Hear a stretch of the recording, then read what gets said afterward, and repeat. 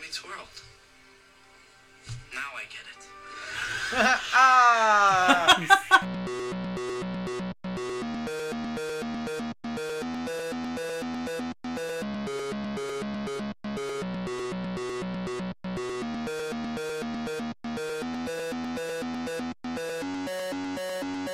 Hello and welcome to the Invincible Podcast, probably the best superhero podcast in the universe. This is a show where friends get to sit around and talk all things Invincible, a comic book by Robert Kirkman, Corey Walker, and Ryan Otley. I almost messed it up there, didn't I, Bill? How you doing? Lorenzo De Felici. Lorenzo De Felici. I'm going to be your host, Ryan. Joining me is Bill. Hi, everyone. And TJ. It's TJ. How you guys doing? Doing good. TJ has a beard, everybody. It's not, I wouldn't call it a beard. It's scruff. It's a little It's scruff. more facial hair than you've ever had, and it's outlining your face. Oh, yeah. Oh, I've never had any interest in facial hair. But it looks like it doesn't have any interest in for your hair. myself, Sorry, I should specify in just a funny growing sentence. facial hair. But yeah, I'm trying it out. I'm gonna wait another couple weeks and either shave it all or maybe just like keep down here. I don't know. We'll see. Can you hear that? Oh, yeah. Yeah, you can hear it. I wonder if mine sounds What's different. that? What is it called? SMA? Like, ASMR? is that what it is? Where they're Yeah. like peeling Velcro. Ooh, stop. I don't like that. Stop. You're making me uncomfortable. no. Being in the same room with someone doing that is not fun. Oh, yeah. It's Okay, I worse just than learned. hearing it. So, yeah, like I said, we are the Invincible Podcast. You can email us at theinvinciblepodcast@gmail.com. You can find us on Twitter, Facebook, YouTube, Spotify. Our website is theinvinciblepodcast.com. We are also the Oblivion Song Podcast, but that's on a little bit of a hiatus right now. Kind of. So if you haven't heard the Oblivion Song podcast, well, the Oblivion Song, the comic book is the taking what is it officially 4 months or 3?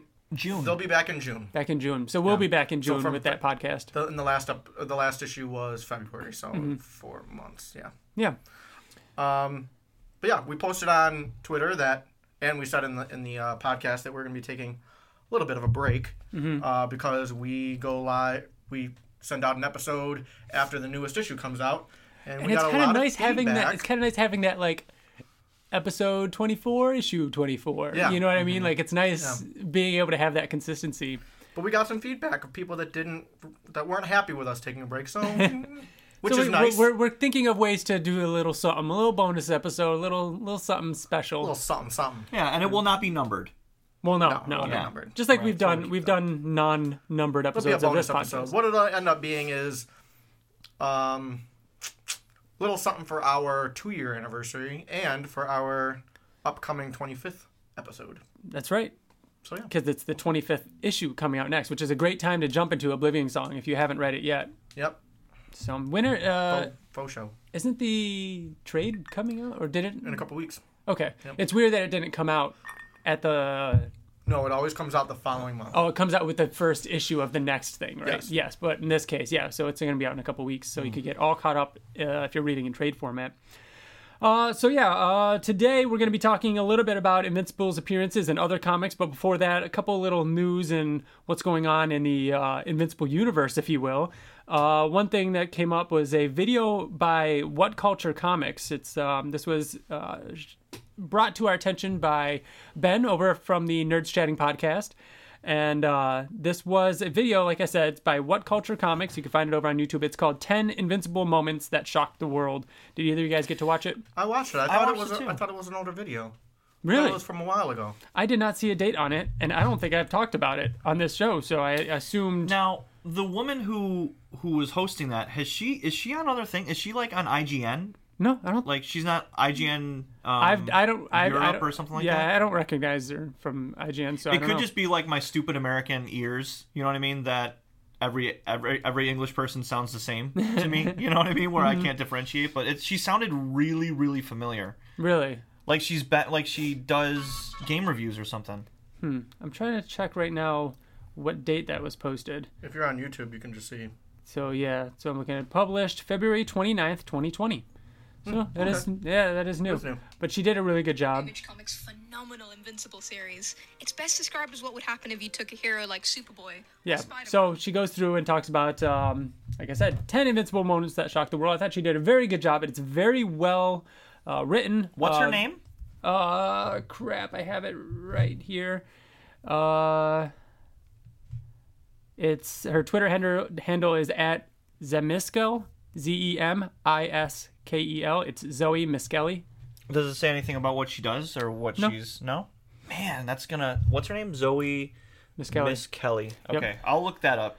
Moving on. So yeah, it was like I said, very well written and very well edited as well. It was a pleasure. It's always fun seeing other people talking about Invincible and putting together long form written things like that. So I enjoyed it very much. So thanks, Ben, for bringing that to our attention. Oi! Speaking of videos, though, there was also the video that Robert Kirkman did. It was an interview with Jason Latour on his video series called The Drawl.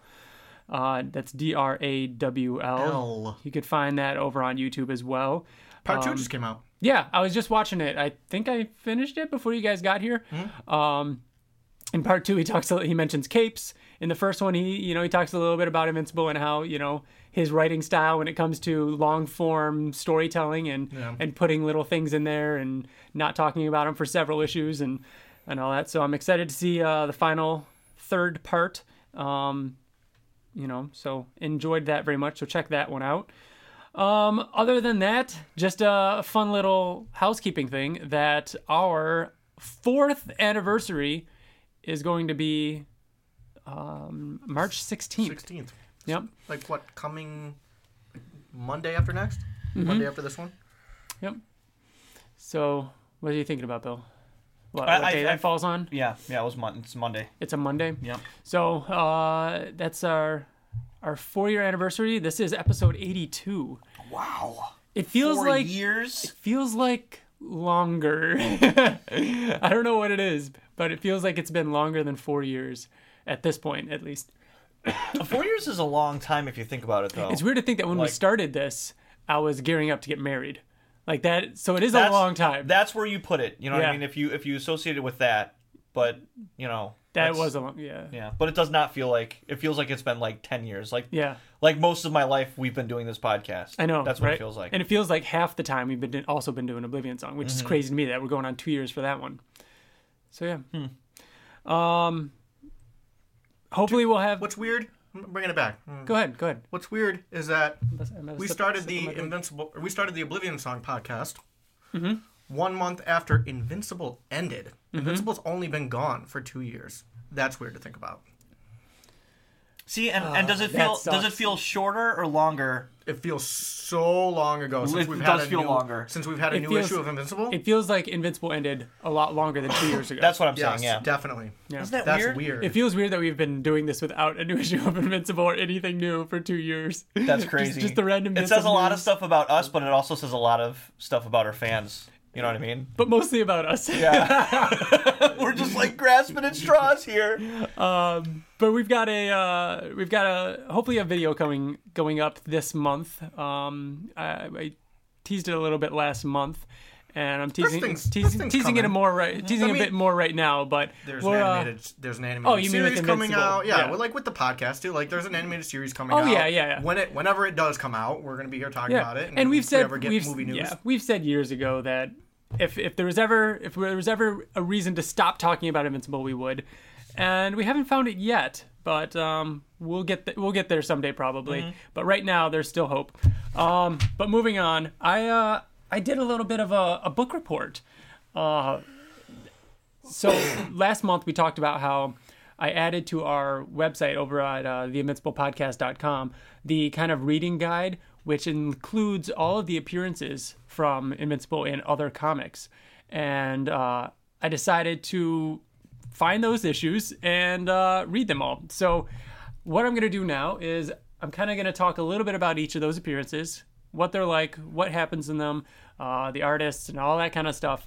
And I took notes after reading each one. So I'm going to pull up my notes for each one and talk a little bit about each of them. Well, Bill and TJ fill the dead air while I do this. So I'm going to pull up the first one. You guys talk. TJ, do you like the animated movie Storks? I've never seen it, and I have no interest in seeing it ever in life. All right.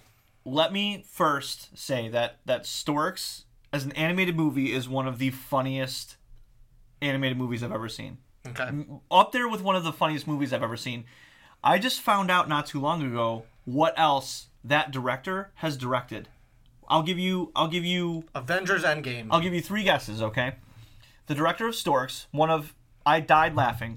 When it comes to animated, he could have directed fucking anything. One of your favorite comedies of all time. You get 2 guesses.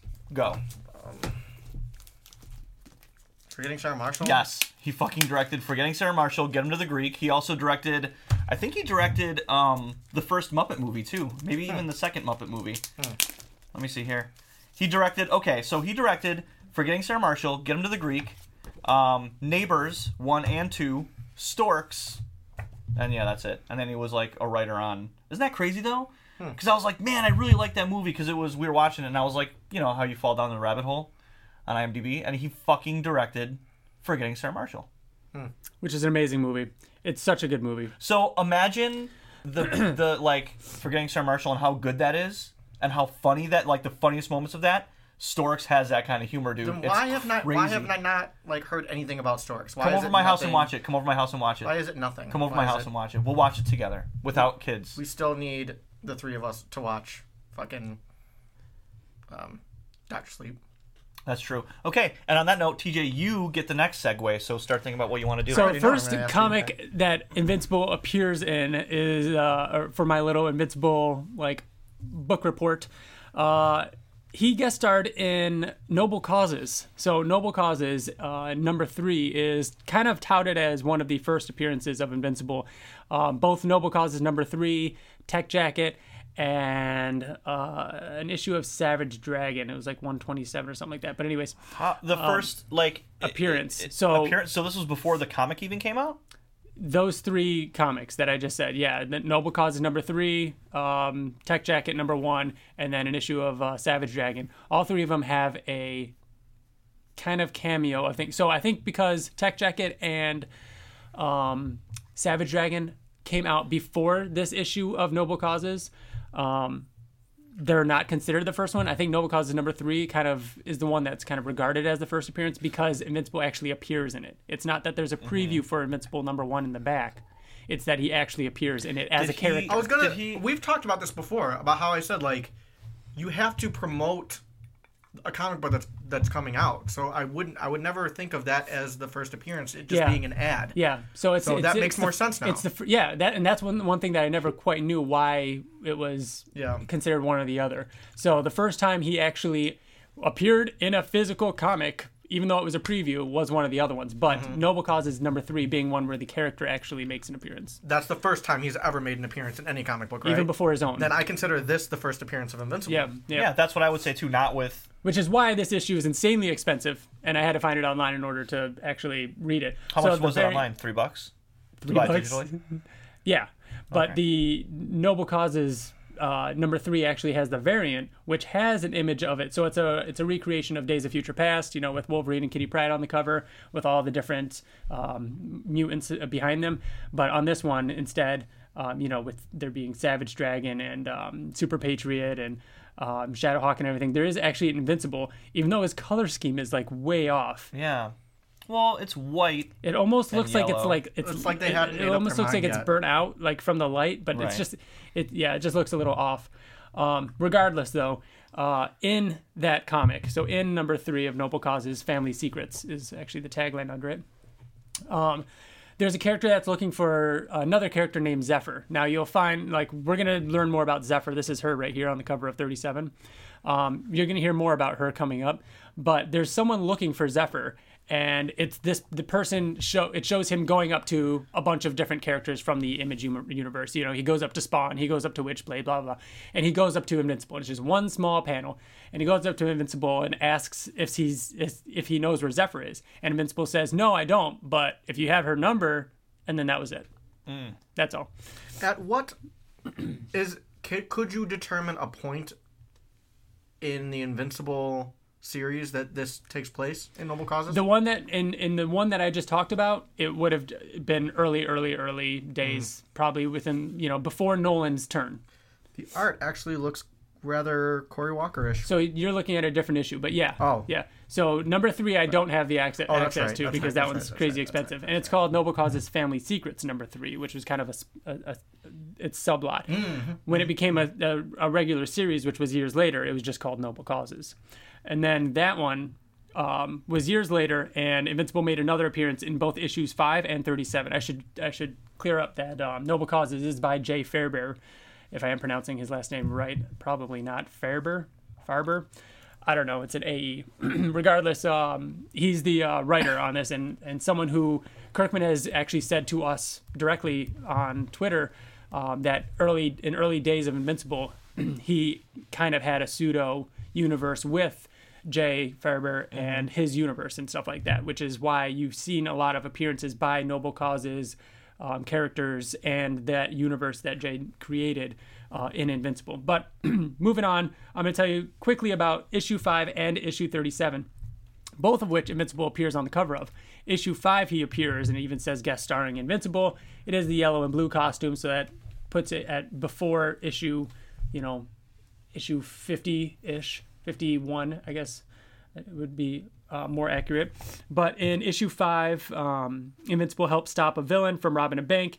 He punches him too hard and he nearly gets away. You know what I mean? Like it's just a quick thing. I think they're in a mall.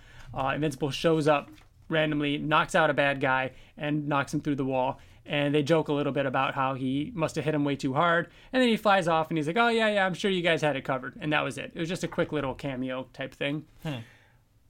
There's a little bit more in issue 37. Now, this is obviously going from 5 to 37 years later, and this is during Black Suit Invincible. And the cover is Otley. 100% that's Otley. Yeah, 1,000%. There it is. 2008. Yep, Otley 2008, and that's Zephyr with him. So I'm going to look at my notes a little bit. You guys can flip through that. Obviously Invincible is on the cover. Otley did the cover. So at one point, Zephyr, that character. Ooh, Zephyr's kind of... Is she the main character of Noble Causes? She's one of the main characters. Noble Causes is about two families of... a family of heroes and a family of villains, roughly, right? And it's kind of like the drama that goes on between them. So at one point, Invincible interrupts a meeting between Slate, which is Zephyr's husband, and Zephyr's husband's sister, who's a bad guy, right? Girl. Yes. Dusk is her name. So Dusk and her family of villains, they're the Blackthorns. They're trying to expand their territory into Baltimore, and Mark shows up, and he doesn't like that because Baltimore, as this goes on to further prove, is Mark's hometown. Mark is from Baltimore, and so the villains are trying to move into Baltimore, and does it say Baltimore? Yes. And it says that Invincible lives yes. there. Kirkman said that it's never been confirmed. I know. It's weird. I don't know why he's Maybe always by been... him it's never been confirmed. Is this considered canon? I think so. I mean, within this book it is because he has the black suit and stuff like that. But We've always known it was Baltimore. Yeah, it's totally Baltimore. Because of the areas around that Otley draws. So Mark shows up because he's going to bring her to prison. Zephyr then shows up, who's, that's the guy's wife, and it's the sister-in-law, basically, that she's trying to break up this fight. She actually shows up, calls him Vince. I just said, Vince, been a long time. Yep. Gives him a hug, because remember, she was quickly in, like, they're in issue 3. They asked if he knew where she was, so there is that kind of connection there. He does say in here, Zeph, please don't call me Vince. Sorry. They have some history that I haven't talked about yet. Okay. So we're going to get into those issues in a little bit. But Mark and Zephyr know each other pretty well. If they actually have history, shouldn't we already know that by now? They actually formed a team. Yes, but I'm not going chronologically in my little report. I kind of am because that first Noble Causes was first, but something happened in between these issues because these issues that I'm talking about now are years apart. So anyways, Zephyr shows up, calls him Vince, gives him a hug. Slate sees this hug, punches Mark because he's jealous about her going around hugging other guys or something. There's a huge fight between Zephyr's husband, which is this. He almost looks like Titan. He's this big rock guy. He looks like Darkseid. Like he looks like he could be a mix between Darkseid on the cover. and because it's a little bit more spiky. That's what I was thinking on the cover. Yeah. So they actually have this really huge fight. It's actually really good, where they're throwing. Holy shit! He throws a cement truck at him. Yep. Zephyr shows up and breaks it up. And Mark leaves to go chase down Dusk, who then obviously got away in the amidst all of this, and Mark skirmish. in the skirmish, and then Mark and Slate kind of go like, "Hey, thanks for the workout," and they go their separate ways. Does it in this so far? Did it sound like Mark?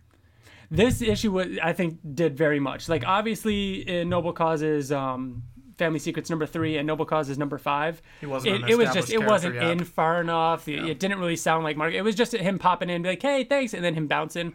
Like, sure, it sounds like Mark because he's like being fun about it. But this issue, just popping in by my new series coming out soon. Yeah, exactly. But this issue actually felt like a legitimate, character moment that he had. It looks like it's almost as much as Wolfman, like between those two comics. Yeah, no, he's in the entire issue. He's in almost the entire issue, minus like maybe the first 2 pages or some shit like that. Yeah, a little bit of sketches in the back of his first appearance in that with the sun. Coming behind him. It looks really, really good. That's really awesome. Yeah, that's cool. Like, so there's a full page spread of. Is he on a cell phone? Is he on like his he's on the phone. phone? Yeah. Yep. So the art is Yildiray Sinar. So that is Noble Causes. I'll be right back with more. So segue with TJ and Bill. Do we have a new jingle? Sure. Okay, go. Would you rather eat actual shit that tastes like chocolate, or chocolate that tastes like actual shit?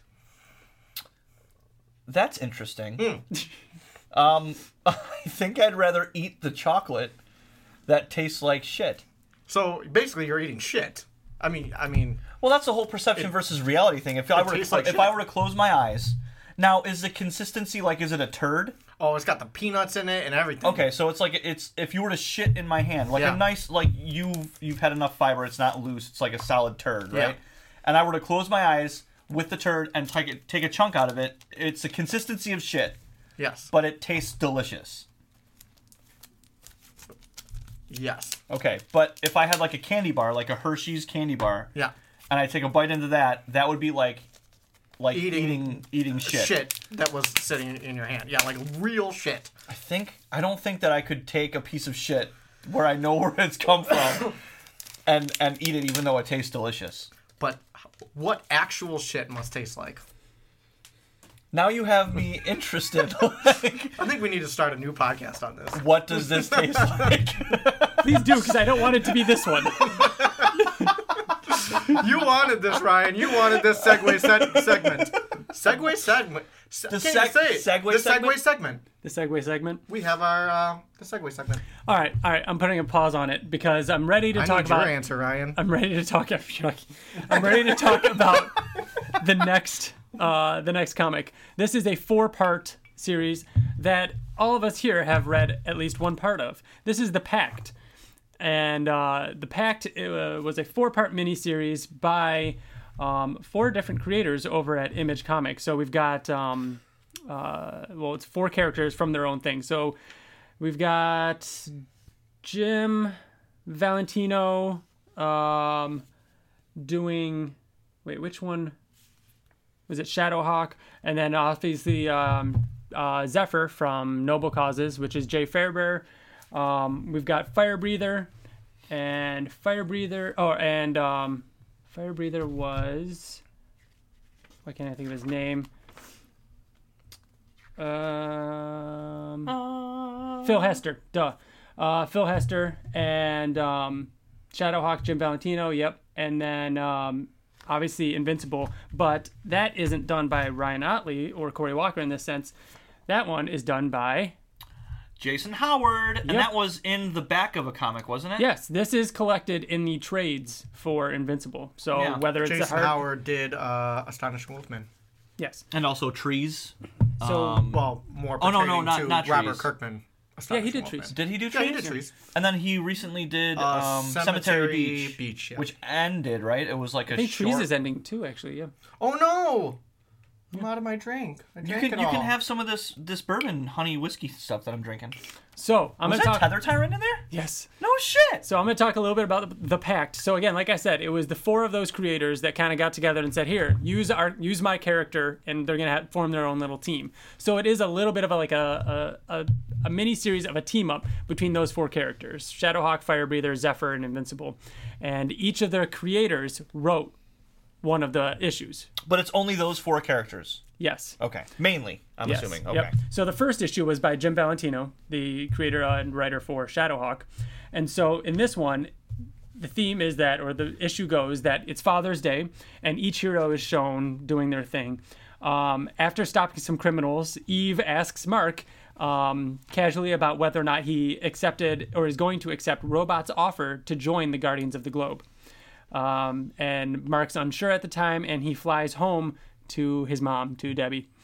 During this issue, we learn about Firebreather's dad, who is a dragon, and he's going crazy, and he's attacking the city, and Mark shows up to help.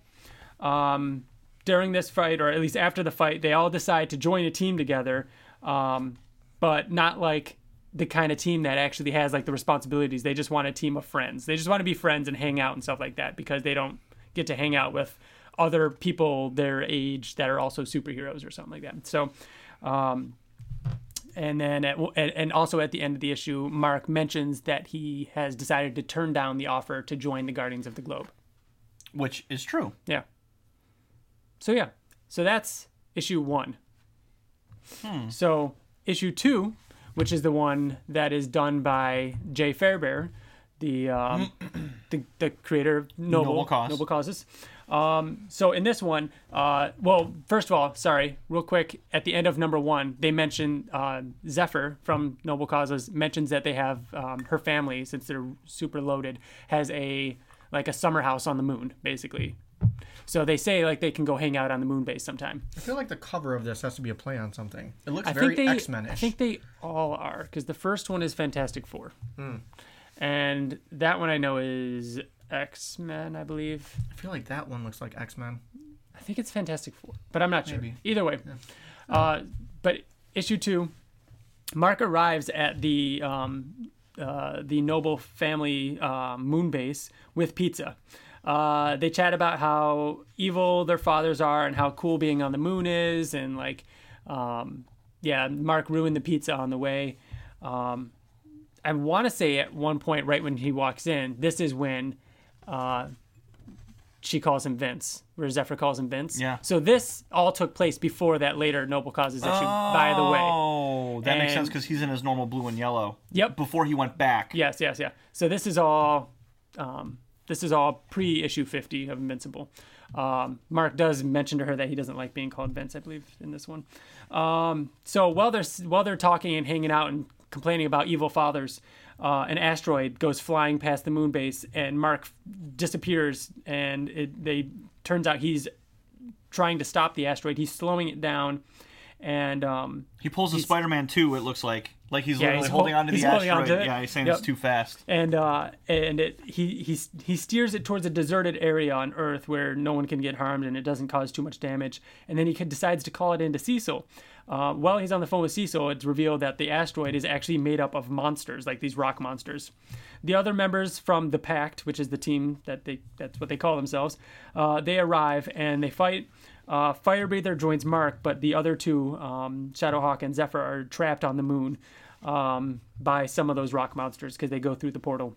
Mark and Firebreather fly above the monsters, and they combine to form one giant monster, all those rock monsters. Mark and Firebreather don't combine. No. Sorry, I know it sounded weird. But yeah, so they fly above, because it's kind of funny, because Mark and Firebreather are like, we could just fly above them. Like they can't get up here. But they all form into giant, rock. I can't help but feel like it feels similar. So the 2 things that you want me to tell you what's peak, like, is what's it Wolfman? Yes, there is. Okay. It's the rock monster things from Wolfman that changed. That it's not. But the it reminds thing. you, it reminds you of that, where they formed Gorg or whatever his name is. It also kind of reminds you of Brit with not Megalomaniac. What's his name? It's The something like that. Magmaniac. It's not No, Magmaniac either. It's the mind guy that makes the humans into one big yeah. creature like that. That was awesome. That was crazy. That was really fucking cool in Brit. There aren't many things, but that was one of them. Yep.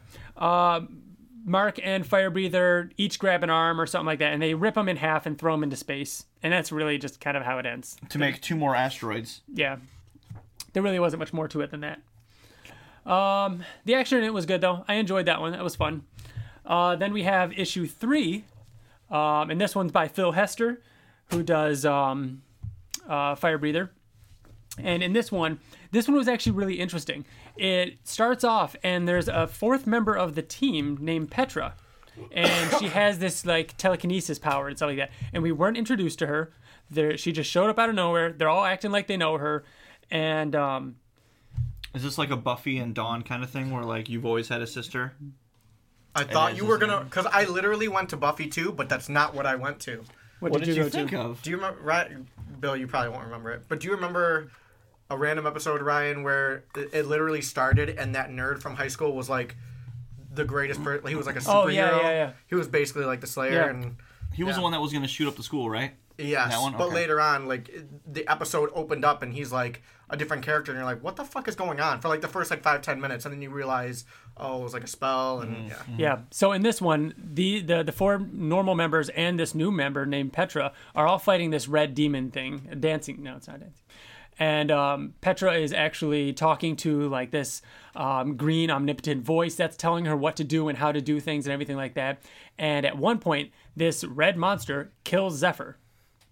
And Shadowhawk goes crazy because he was in love with her or something, or Mark was in love with her, and they're all acting like it was really bizarre, and I didn't know why. It felt like I missed something, or I didn't know what kind of story they were telling. It turns out that green spirit thing that she was talking to is her from the future that she communes with, and she was basically saying, like, she's a telepath, that she speaks to her future self. And what was supposed to happen was during that fight, she was supposed to sacrifice herself, but instead she chose not to actually go through with it, and Zephyr died as a result. And it turns out when she... What was it? She failed to sacrifice herself, and then she was shown the future as a result of her not sacrificing herself. And it's a future where all the superheroes are imprisoned, and Shadowhawk looks awesome, and Mark is in space, dead, I believe. He's, like, floating in space, dead, which was pretty cool. It looks like one of the Marks from the alternate dimension with the cape. Oh, he does have a cape, yeah. Yeah. And so she ends up going back in time to the moment in which she should have sacrificed herself instead, and it erases her from the timeline. So then we find out that in the actual timeline now, Firebreather and Invincible are kind of like, hey, I don't know why, but I've had this dream where I remember someone's name named Petra, and Mark's like, yeah, I've had that dream before too. I don't know what it's all about, but I feel really thankful for that person. Yeah, she makes us proud, and then that's it. I have a question. Go for it. That sounds like a really cool idea. It was a really cool idea. Yeah. It was cool. So it's just interesting to think that, like, in the official Invincible canon kind of thing, this Petra character did exist, but because she sacrificed herself, she did something to the timeline that made her not exist anymore, and nobody remembers her except they kind of do. I have a question. Go for it, TJ. I feel as though that Mark, at some point, in order to have a relationship with Zephyr, would had to have cheated on either Amber or Eve at some point. Because he went from Amber pretty much directly. He's never had a to Eve. relationship He didn't have a with her. relationship with Zephyr. No. Would In these, he have acted that way around and her again, the only reason why I said if he had a girlfriend? the only reason why I said he might have was in this alternate reality. Other than that, they weren't. They're all good. It seemed a little Yeah. close to me. So Mark. now for issue 4, which is the one that we're all kind of somewhat familiar with. The covers are really funny. You know, play on them. Like, just Jason Howard is just awesome, and this looks really good. So in it, the Pact are helping a small town that's been attacked lately. They go underground to find the cause of what's been happening, and it turns out that they find the Magma Knights there, and they fight them. So if you skip forward a little bit, Bill, they go underground and find these guys. And you know what that means. So Doc Seismic shows up, and he actually thanks Mark. He gets down on his knees and he's thanking him for helping him. He said that he was a nobody and that he was out of his prime, and that fighting Mark, this was back in issue 12 or whatever of Invincible. This is early days. So this is all early Invincible.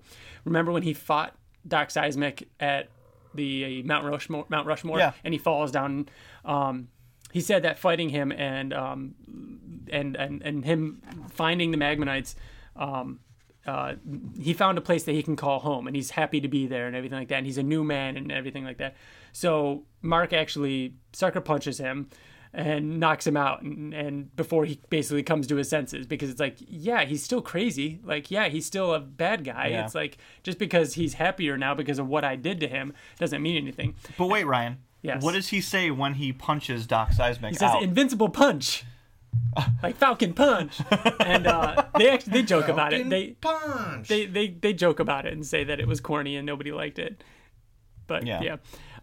this is included in all the Invincible trades and stuff like that to explain how Doc Seismic goes from assumedly dead at the bottom of Mount Rushmore to in prison, which we later see him in prison. There's some really goofy mini comics in the back. There's some games. There's a little short comic. There's one about them as babies. There's a short comic about them teaching kids to duck and cover, because Mark might be fighting somebody. When there's a villain being fought, Duck and cover. It might be radioactive. So you might get vaporized like those kids right there. Oh my god, that's hilarious. There's a Tether Tyrant maze. It's Mark has to get home to dinner. Will he end up at Battle Beast, Tether Tyrant, or that Debbie at It's home to dinner? if you're at a restaurant. Yes, and you yes, have totally. one of those mats. Yep. And then there's a weird little Invincible crossword. crossword, which go ahead and ask some of the questions, Bill. What is Invincible's grandmother's weight? How red is the fire breather breathes? What is Zephyr's favorite brand of lipstick made of? Okay, so they're completely... it's a joke. Yeah. And then at the back there's another short comic that's all about not smoking and what smoking and how it's bad. And so Mark uses Angstrom Levy to pull Zephyr from an alternate dimension where she's been smoking for 3 years or something like that, or smoking for only 2 years, and she looks like a zombie. Yeah. That's hilarious. This is part of this comic though. Yes. Because the actual fight between Doc Seismic, in terms of that, was the shortest between all of them. Yeah. So this is because it's all Yeah. Jason Howard doing all. Oh shit! Look.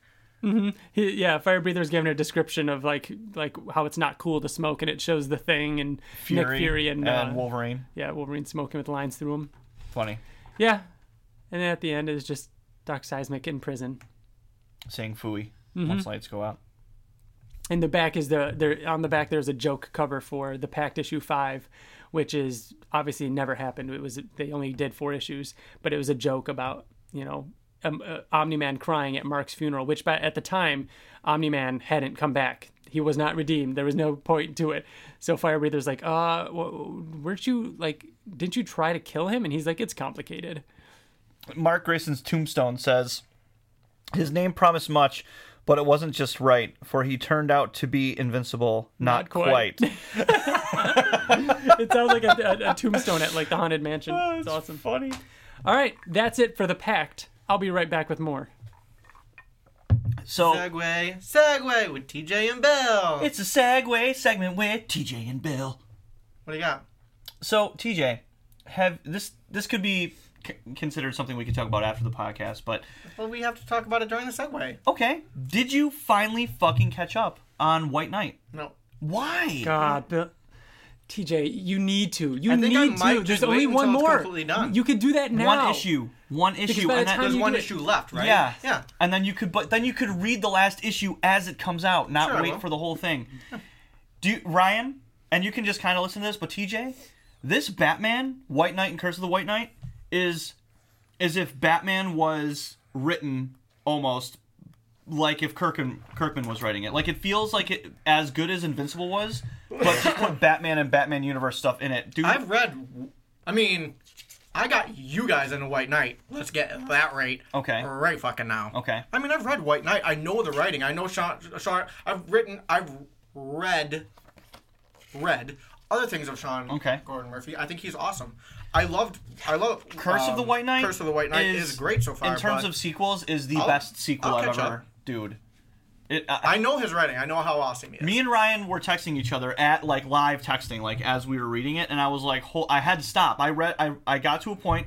It wasn't crazy. Nobody died. It was just something happened that, unfortunately, like you could say that it's bad, but like, Curse of the White Knight almost feels like pandering. Like it almost feels like fan service over and over and over again. But it's like an unlimited. Ultimate universe of Batman, you know what I mean? It's Murphy. Like if they were to like go back to his origin story and just completely do it all over again, change something small, and but a lot of make it very impactful. Yeah, and what? I may have heard some stuff. You did? What I didn't the hear. Fuck, I didn't hear what it was. I didn't hear what it was. I just know something about his origin. Anyways, to our listeners, even if you don't like Batman, just read White Knight and Curse of the White Knight. You don't have to have any association with any Batman very much lore. its own story. It doesn't connect with anything. Right, but if the only thing that you've ever done was watch the movies or watch the animated series, there's something in this for you. For sure. Both of them. It's fucking awesome. Especially if you have watched the animated series. Sean fucking Murphy loves the animated series. And he brings that into White Knight constantly. TJ's only talking about White Knight, not Curse of the White Knight. I've read the first, how many issues are there of White Knight? Like 6 or 7? I've read the first 2. Of Curse of the White Knight? Yeah, and there's some animated series. There's a lot of it. Yeah. Mm-hmm. But there's more things.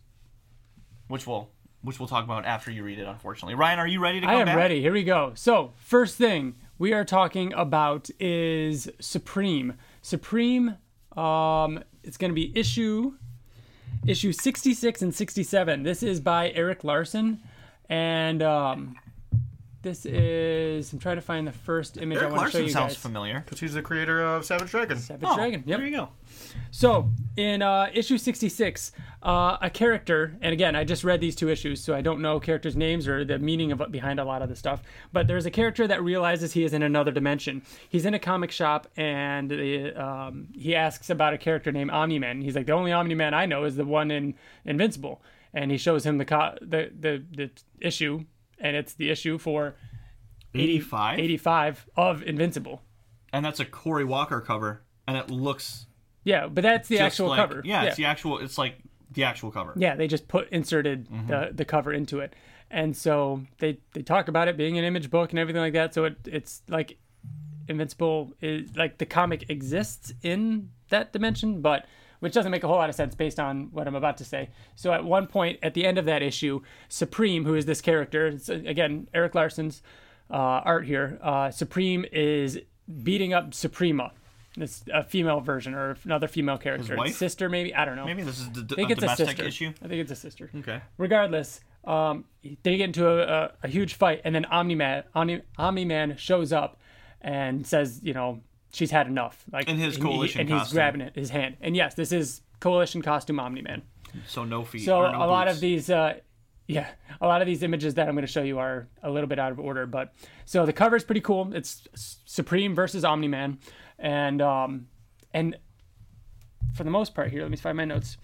For the most part, it's just they fight. That's really just all my notes, is that there's just a really crazy fight between them. So I saved a couple of these images here to show you what some of these pages look like. So is the guy that was looking at the comic book Supreme? No, I don't think so. No? Okay. No. But yeah, the art was really good. Let's see. Some really cool pages. And it just ends with Supreme flying away or being taken away after, like, both him and Omni-Man kind of like knock each other out, and then these orbs come and take Supreme to their mothership, and Omni-Man is just left like wondering where he went. That is it for Supreme.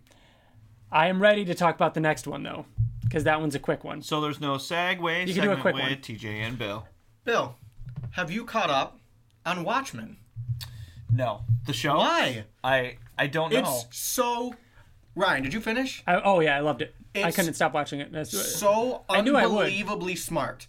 Like, literally, people were like, yeah, I watched the first 2 episodes, it was okay. The reason why the first 2 episodes are just okay is because there's so much shit going on that you don't understand.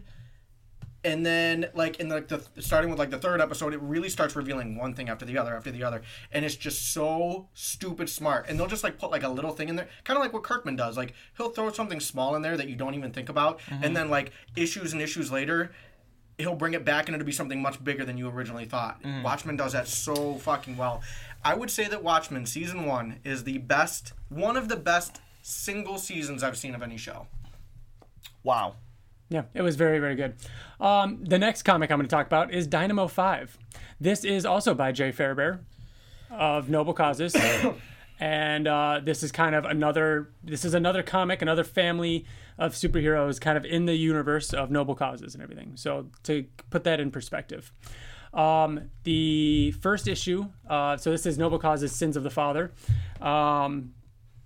Again, it was kind of broken up into arcs like that. So this is Sins of the Father 1 through 5. And Sins of the Father number 1 had a variant cover with Omni-Man on the cover. And Supreme, it looks Supreme, which is why I wanted to talk to you about Supreme first, and Dynamo. So, again, this comic is called Dynamo 5. Dynamo 5 is about the world's greatest hero, think of like an Omni-Man type of character, dies. And when he dies, his 5 illegitimate children inherit his different powers. So one will gain flight, one will gain strength, one will gain the ability to shape change and stuff like that, and so on. But they didn't know about each other because he had illegitimate children everywhere. So That's kind of cool. I thought it was a really cool idea. So the first issue starts with... Looks like We Are Robin a little bit. Oh, kind of. That guy does, yeah. So the first issue starts with a flashback, and it's going to be easier to explain it if you flip through it, Bill. So you flip through it. This is some giant alien creature. Dominix, yeah. And he wants to challenge Earth's greatest hero, right? So Dynamo flies towards to take on the challenge and runs into Omni-Man. Oh. Now, this is a flashback, keep in mind. So this is pre-Mark Omni-Man. And so he's flying along, and they joke about, oh, yeah, he wanted to fight the greatest hero on Earth. And they kind of have that little, joke. Oh, shit, Cecil's in it. And so Dominix. Cecil's in it with...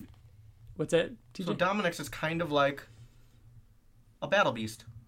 Kind of in that he for a wants fight, it's he kind of wants a like good a challenge. Chronodile too. It's like he just wants he's a bad guy.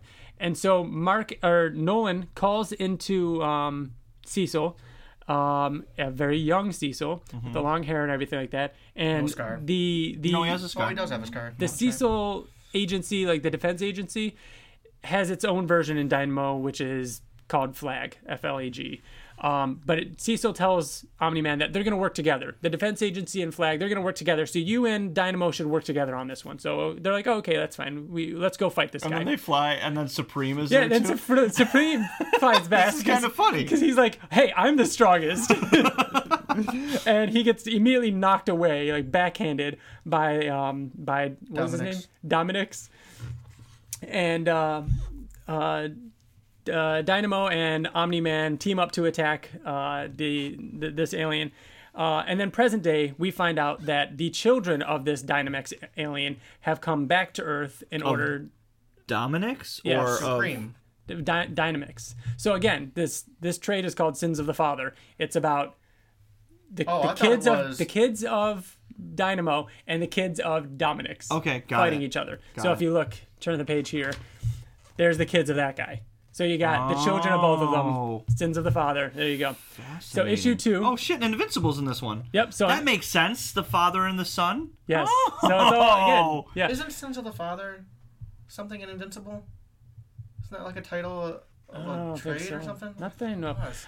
So issue 2, Invincible is on the cover of the main cover. The flashback does continue. The big fight with Dominix continues. Savage Dragon's actually there too. So if you see in this really cool Yep. 2-page splash of a flashback back in the day of these heroes fighting the Savage Dragon and stuff like that. And then back in present day, Flag makes a call to Cecil and asks for help. Cecil says the Guardians of the Globe are busy, so they ask, so they say, who can you send? They say, hey, we sent Dynamo 5 when all those alternate versions of Invincible attacked. Which, by the way, can you picture these people coming through during issue 60 to help fight all the Invincibles? Yeah. Because they were there. Yeah. So they say... I was going to say, they looked familiar, Yeah. So there's the flashback of it. So they say, hey, we helped when all those Invincibles attacked. And Cecil says, all right, well, I'm not really on talking terms with Mark, but I'll see what I can do. Or with Invincible, but I'll see what I can do. Then later in the issue, Invincible meets up with Dynamo 5, and there is that cool flashback to the alternate Invincibles where Invincible says, hey, I'm Invincible. I know we haven't really met, but we kind of sort of have. And then it flashes to Invincible in that flashback, the evil one saying, my name is Invincible. I'd ask you for all your names, but you'll all be dead in a few minutes. And they're like, yeah, we've kind of met before, but not quite. Yeah. So there's that kind of comedic moment. And then we've got issue 3 with Invincible on the cover of that one. He's also on the cover of the variant. From here on out, for the rest of this trade, it's pretty thin on Invincible appearances. He helps them fight the aliens. These aliens fighting Mark ask him or they say, as a Viltrumite, have you claimed Earth yet?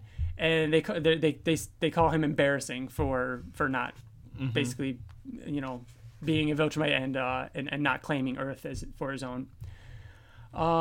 There's a cover to issue 4. The variant is actually done by Corey Walker for issue 4. In that, the fighting continues, and then in issue 5, the fighting ends, and after the fight, they comment that first there's the Invincible War, and now this, and talking about how all they do is constantly fight and then clean up after all these big fights. So it starts off, as far as Dynamo 5 and Sins of the Father and everything like that, I thought it started off really strong with a lot of Invincible references, and then it kind of, gave way, which is fine. It's not their comic. But it was a cool appearance and, some cool covers, some cool variants. And here, let me show you the Corey Walker variant. And I liked the characters. I liked the art. So this one right here on this side. Corey Walker variant of what? Of issue 4. Of the cover of this, Noble Causes. Noble Causes. Huh. I'm sorry, not Noble Causes. Dynamo 5. Dynamo 5, Sins of the Father. And then the issue 3 had a variant by Savage Dragon guy. Savage Dragon's Eric Larson. Yep, with Invincible on that as well. So that is Dynamo 5. And I believe that completes the Fairbear tie-in universe stuff. So all the Noble Causes, the Pact, the Dynamo 5 and stuff like that. So when you see those characters in issue 60 of Invincible and all that kind of stuff, then you can kind of have a little bit more of a connection to them. So give me a minute. I'm going to pull up the next one. We're getting close. We're almost done. It's the Segway segment with TJ and Bill. Go ahead, TJ. Do you have one? Done? Yeah.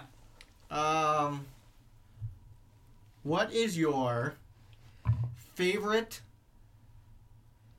Disney movie, Pixar era and up? Pixar era? Disney Pixar. Disney Pixar? I think that's such an easy one. Is it?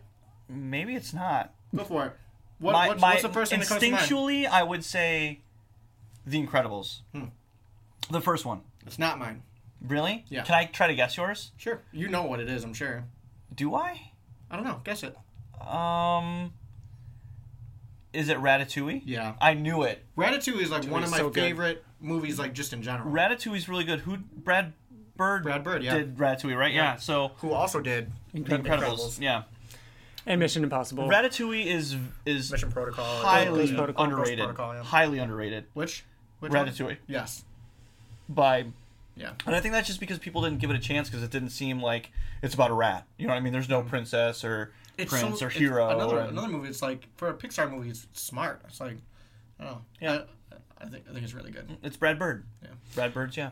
So next up, we've got Savage Dragon, and for those of you listening, this list is over on the InvinciblePodcast.com under reading order. All these appearances and stuff like that, you can find the issues. in there. So Savage Dragon, there's a few different issues, and kind of like the back half of Dynamo 5, these are mostly just fun little guest appearances, not so much on story. Like I mentioned before, though, Savage Dragon 102 had a preview for Invincible issue 1, but otherwise there was nothing else in that issue. Issue 107 of Savage Dragon is our first actual appearance of Invincible, where he is a actual character in the series. You guys can scroll with these arrows right here to the images. They're all kind of out of order anyways. So in 107, he does appear on the cover. He gets called out of class by Nolan, and this is early days Invincible. Whoa. He's actually in high school. It's cool because Eric Larson actually drew, like, you know, Reginald VelJohnson High School, the exterior, and the classroom looks the same. Mark's tag is sticking out of his shirt, like the whole Cory Walker homage and stuff like that. It's pretty cool. So he gets called out of class by Nolan because Nolan is busy, and he says, "Hey, you know, there's a monster that we need you to help defeat, and can you go meet go meet up with him?" And so in that issue, he actually meets Savage Dragon for the first time proper. Like, they actually introduce themselves. They say, "Hey, blah, blah, blah." Then in issue 115, you know, what is that? Several months later, I don't know, math. He's in the background during a large fight, and that's it. In issue 115, there's not much else to it. On issue 139, he's Look out, world! Here comes Invincible.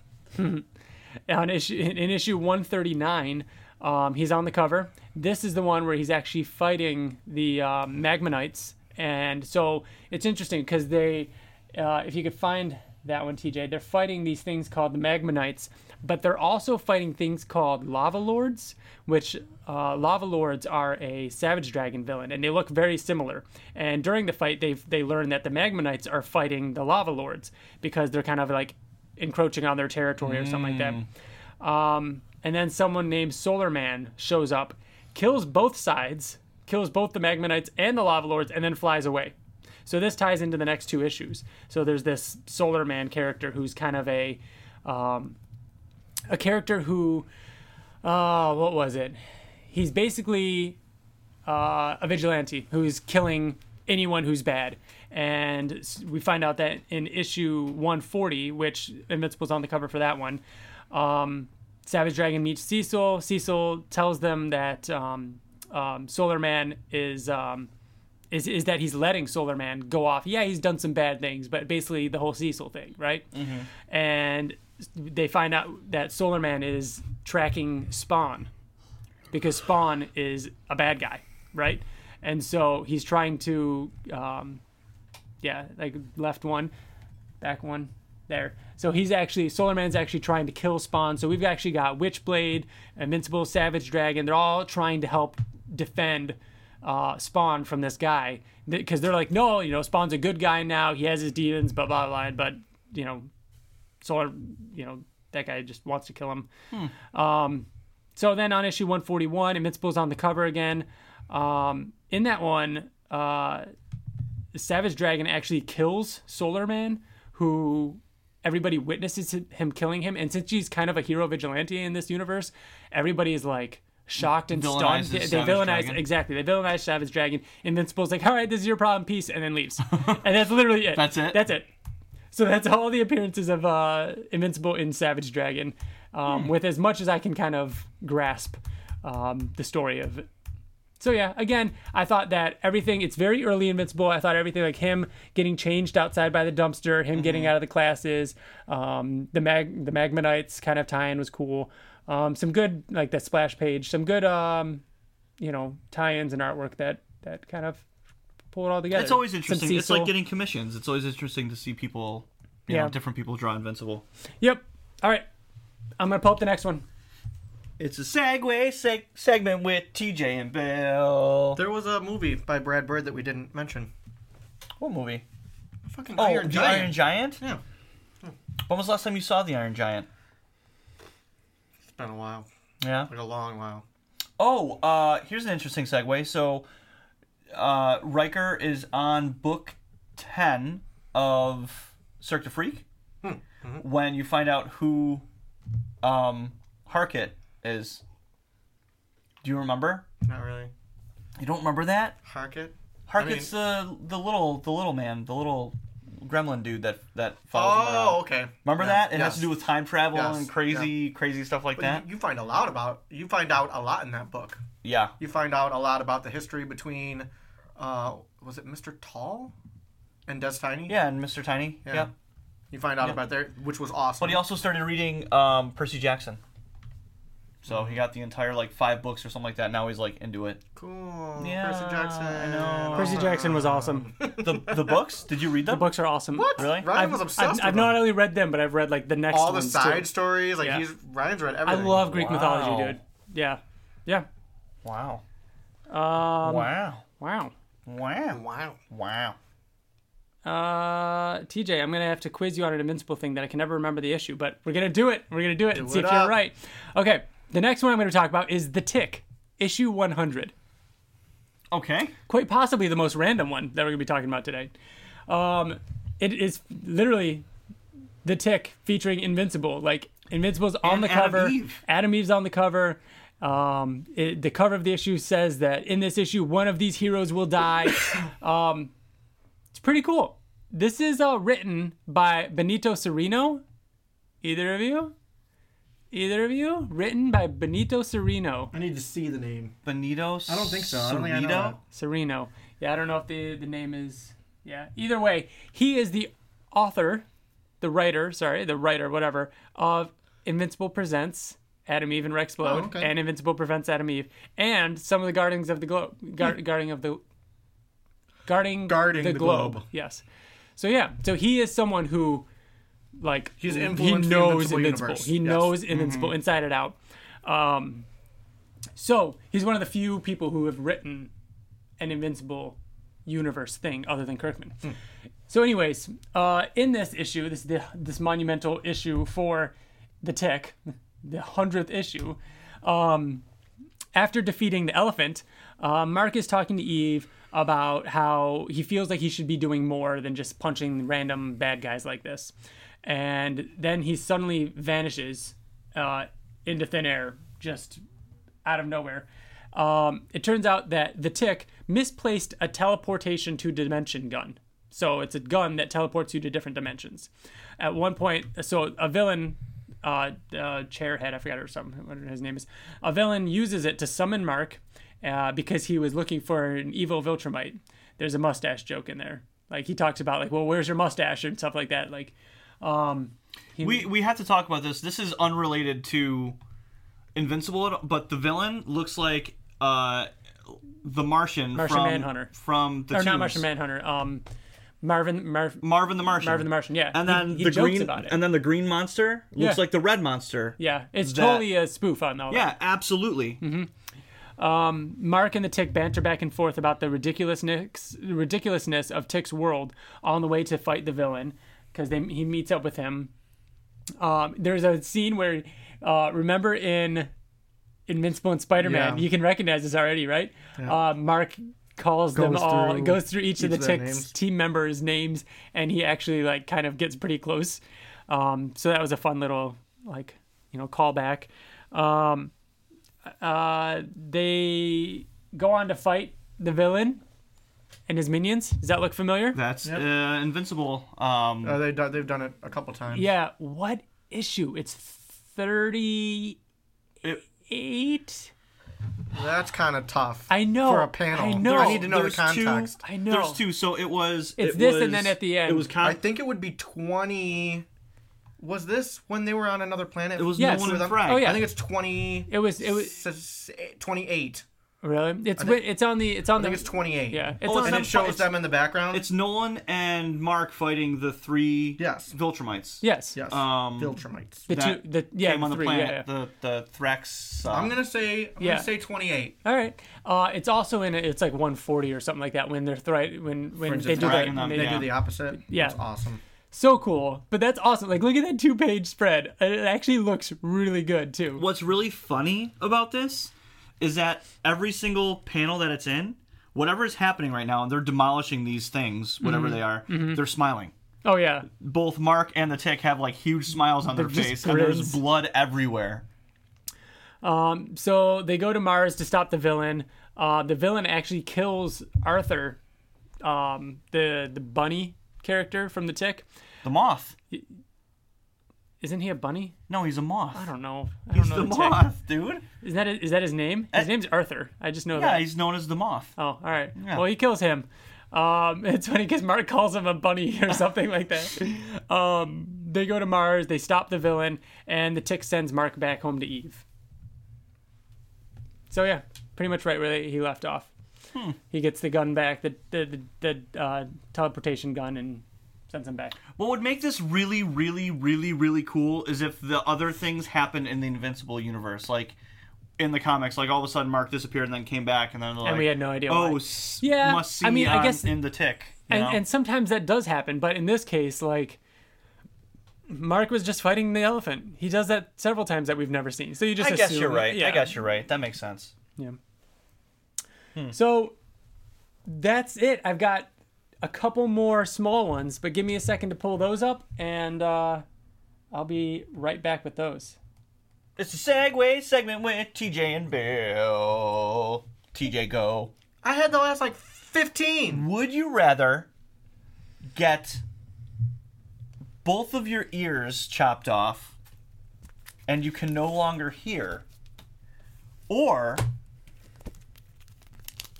both of your legs chopped off and you can no longer walk?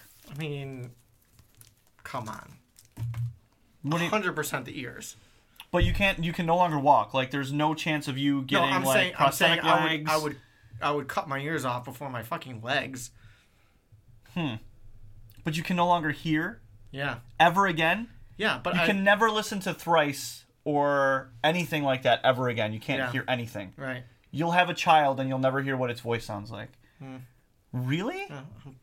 Probably won't have What do kids. you need to walk around for? What?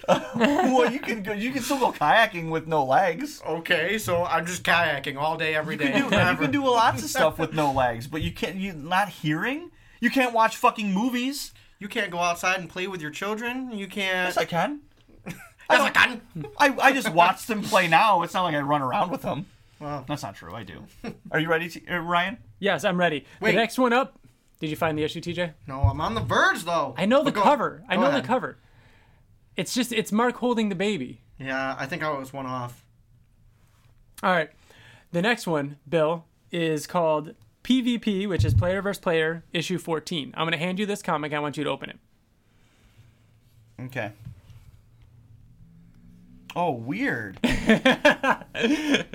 Oh, really weird. That's what I was hoping for. So it opens from the bottom, yeah. like to the top. From the like, bottom to the top. From the like top. like But at the top, I stop. At the core, forgotten in the middle of my like thoughts. a handy dandy notebook. Yes, what it's that's like. the Like best a way to handy put it. dandy notebook, like Yeah. a spiral notebook that opens from the top. Yep. So this is Player vs. Player, issue 14, guest starring Invincible? ? So Player vs. Player is like comic strip style, almost newspaper comic style comic. So it's strips, and so on. The characters in it are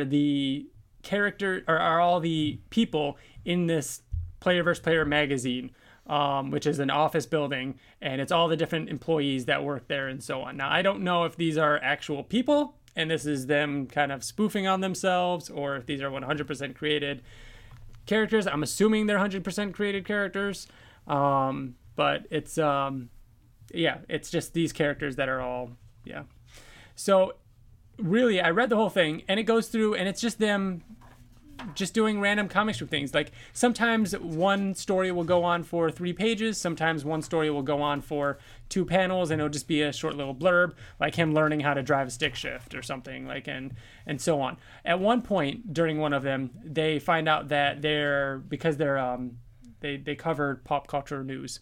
At one point, they talk about how they're going to Comic-Con, right? Let me pull up my notes. It was 29, by the way, that splash page was Was in. it 29? One off. You said 28. Fucking one off. Wow, nice job. So they're talking about how they're going to Comic-Con and stuff like that. And at one point, they talk about how Jade, one of the characters in the comic should dress up as a booth babe so that she can help get, help bring people to their booth and stuff like that or whatever. You know what I mean? So they mention that, but then that becomes a callback later. So at one point they're walking around and one of the characters is like, oh, look, that's Robert Kirkman. And he's like, oh, your comics are my favorite of all time. And one of the characters says, Mr. Kirkman, will you sign my copy of Jubilee #1? And Kirkman's like, you know what? No, I'm not signing any more of those. Yes, I wrote a Jubilee book, okay? It was my first book for Marvel. I know it's a little trite, but they don't hand the new guy Wolverine. You got to start somewhere.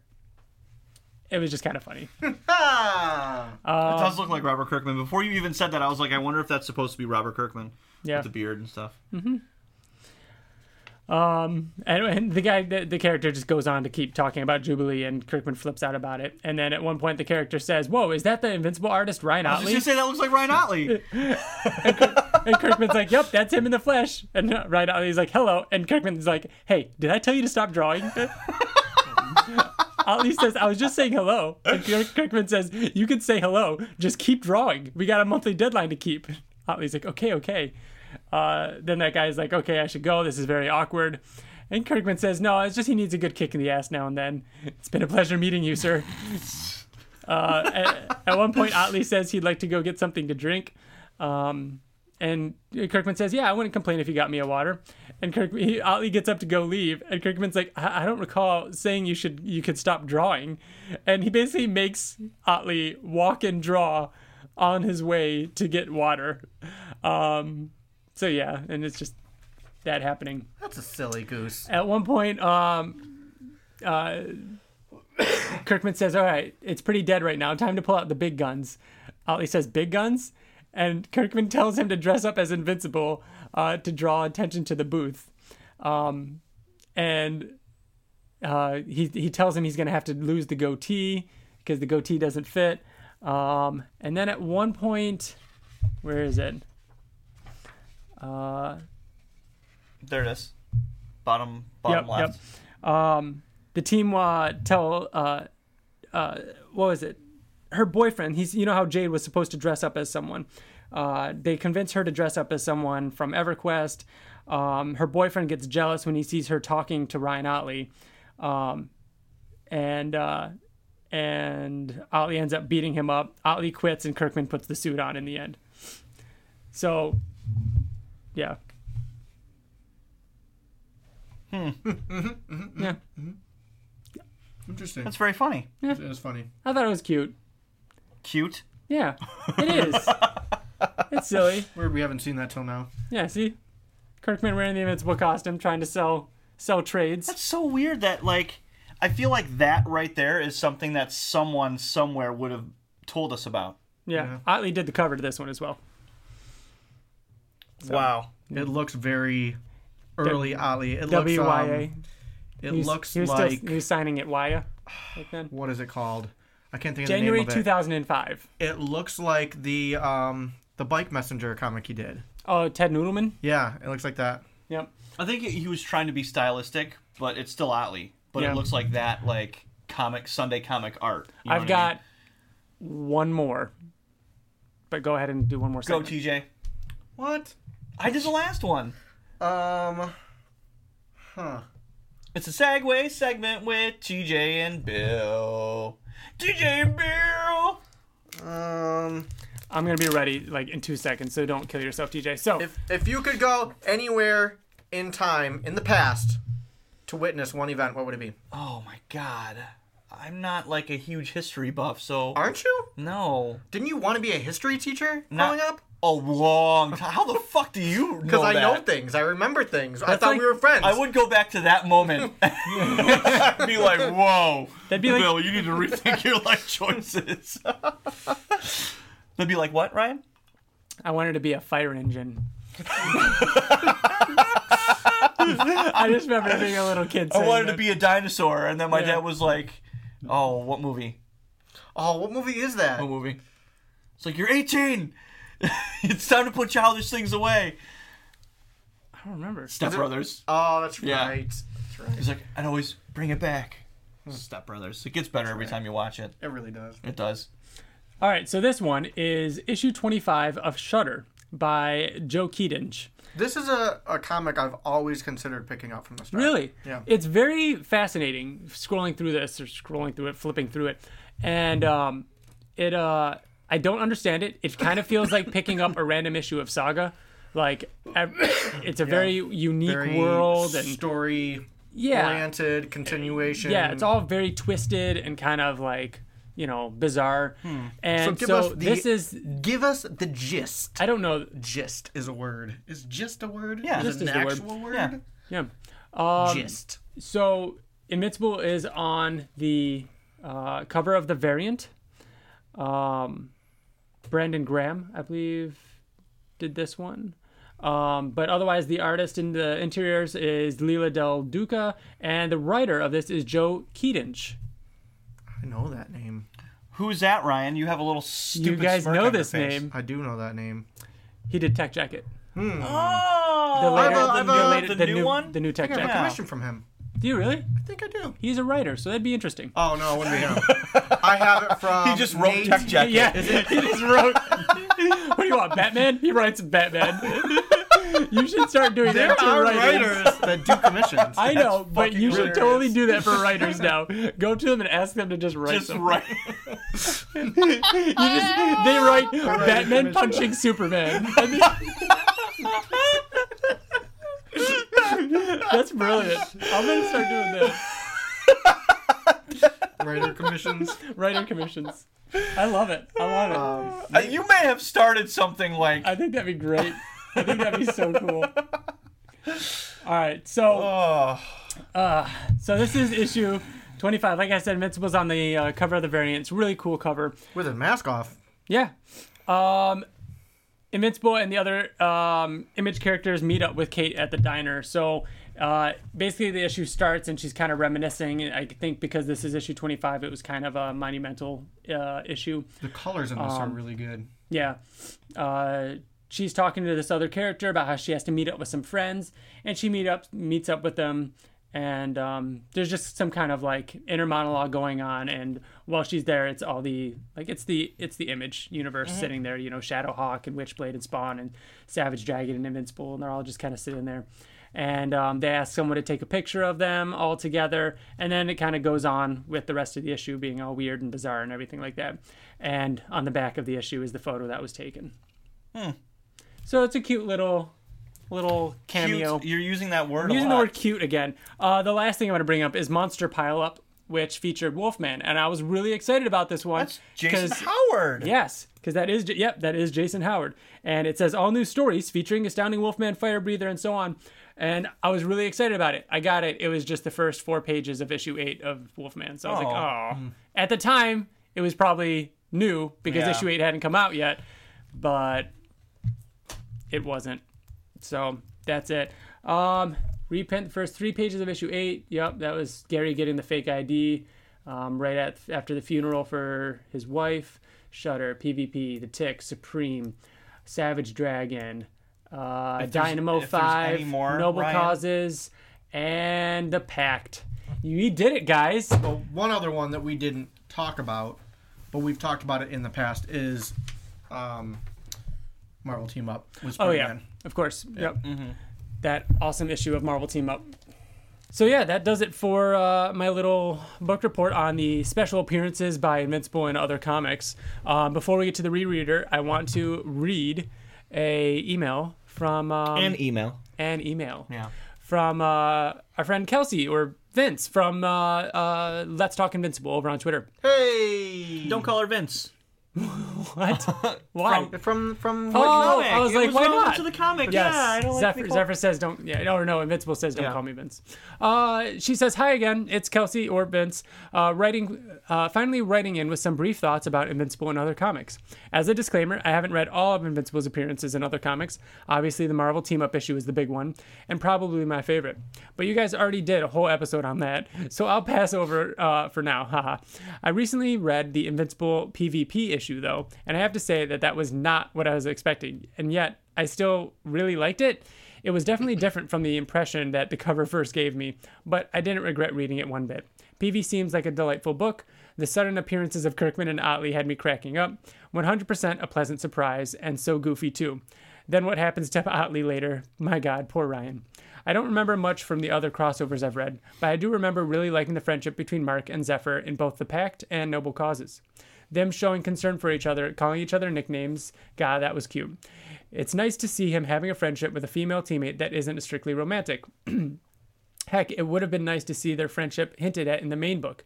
And if not Zephyr, I would have liked to have seen Amber stick around as a platonic part of the cast. But I'm getting off topic. Can't wait to hear your thoughts. Love, Kelsey. Thanks, Kelsey. I agree. It would have been nice to have seen like a non-superpowered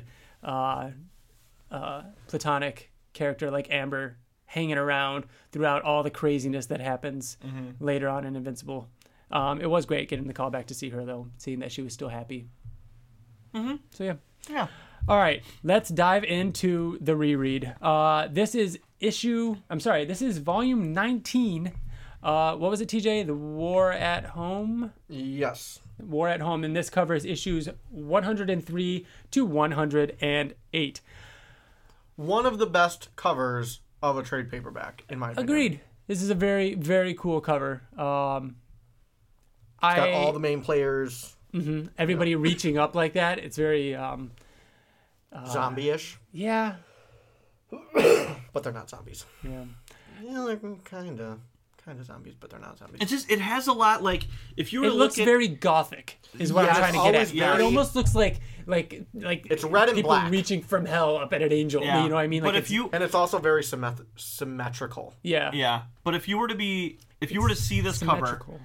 and it has Invincible, Angstrom Levy, Thrag, Nolan, multiple... Battle Beast? Battle Beast, and then three different... At least. Yeah, there's Three a couple different there. One, two, alternate three, Invincibles who we haven't seen in how many issues? There's one. 40... 1, 2, 3. Yeah, 3. 42 issues. So in Been a 42 while. issues. So if you saw this volume and you were reading it volume to volume, wouldn't you be like, holy Yes. shit, what the fuck is going to go on in Yeah. this volume? Yeah. So previously, Previously. I had talked about my favorite trade, the one kind of leading up to issue. It was like a random one where like No, it nothing was- happened. Oh, it was leading up. It was leading up to Conquest. Yeah. It was the one that ends with Conquest's arrival and like the everything that It was the happens right one before where that. they date. Yeah, I love all those. This trade, man, I read it in one sitting, and Me too. dude, it is so good. It's very It is- good trade. This is like, But what like Fuck. that last issue? yes, but what this giving someone this trade, like when they got to this trade, that is the one where it's like peak Invincible. Like you're dealing with some of This- the best art, some of the best writing, some of the best cliffhangers. Like it's so good. I feel like we talk about how there was kind of a lull after like the Viltrumite War, and like when you get into like the 90s, like it's all really good story, but not a lot of like fucking wild and crazy shit happened. You know what I mean? Like some obviously like Dinosaurus, all that stuff was nuts, but I mean, when it comes to like the characters you know and you love, like really getting impacted, this is where it like kind of all comes back and then sets This up is like for... this is like Eve and Angstrom. You know what I mean? Like there's so much in this trade. Robot. and Fucking Thrag Robot. and Robot. Like yeah, You could say- Nolan. Oh, Literally, this entire... If you...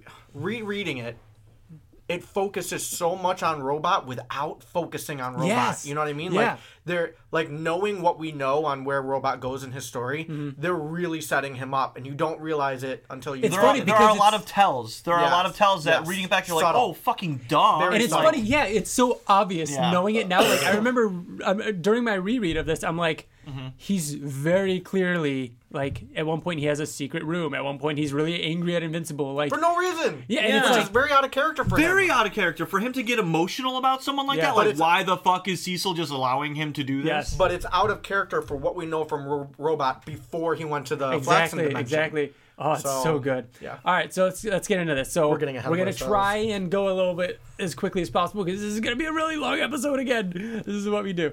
But issue 103, such a cool cold open. I love Angstrom and his cool sneakers. He's just like running His hood up. along. Yeah, running You don't know along. it's Angstrom at first. I on the first mean, page. the cover is Angstrom, and then Yeah, you would assume. I wouldn't. Yeah, you know what? No, I I don't wouldn't think- Why either. would you don't know. Angstrom be in this kind of setting? It's a very Yeah, he's waving to his suburban neighbor. Yeah. neighborhood. He's got his hood up. Waving He's to picking the- up the newspaper. paper Like boy. it's not something you would expect from Angstrom. And Yeah. then he stretches out, and you can see his face under his hood. It's good to be back. He walks into his home, He's got and this the orbs baller are house. everywhere, all throughout the house, and he's, pouring his morning coffee. He unravels the And it's the like he morning says, paper. he says, I can't quite put my finger on it, and his hand is literally on the paper.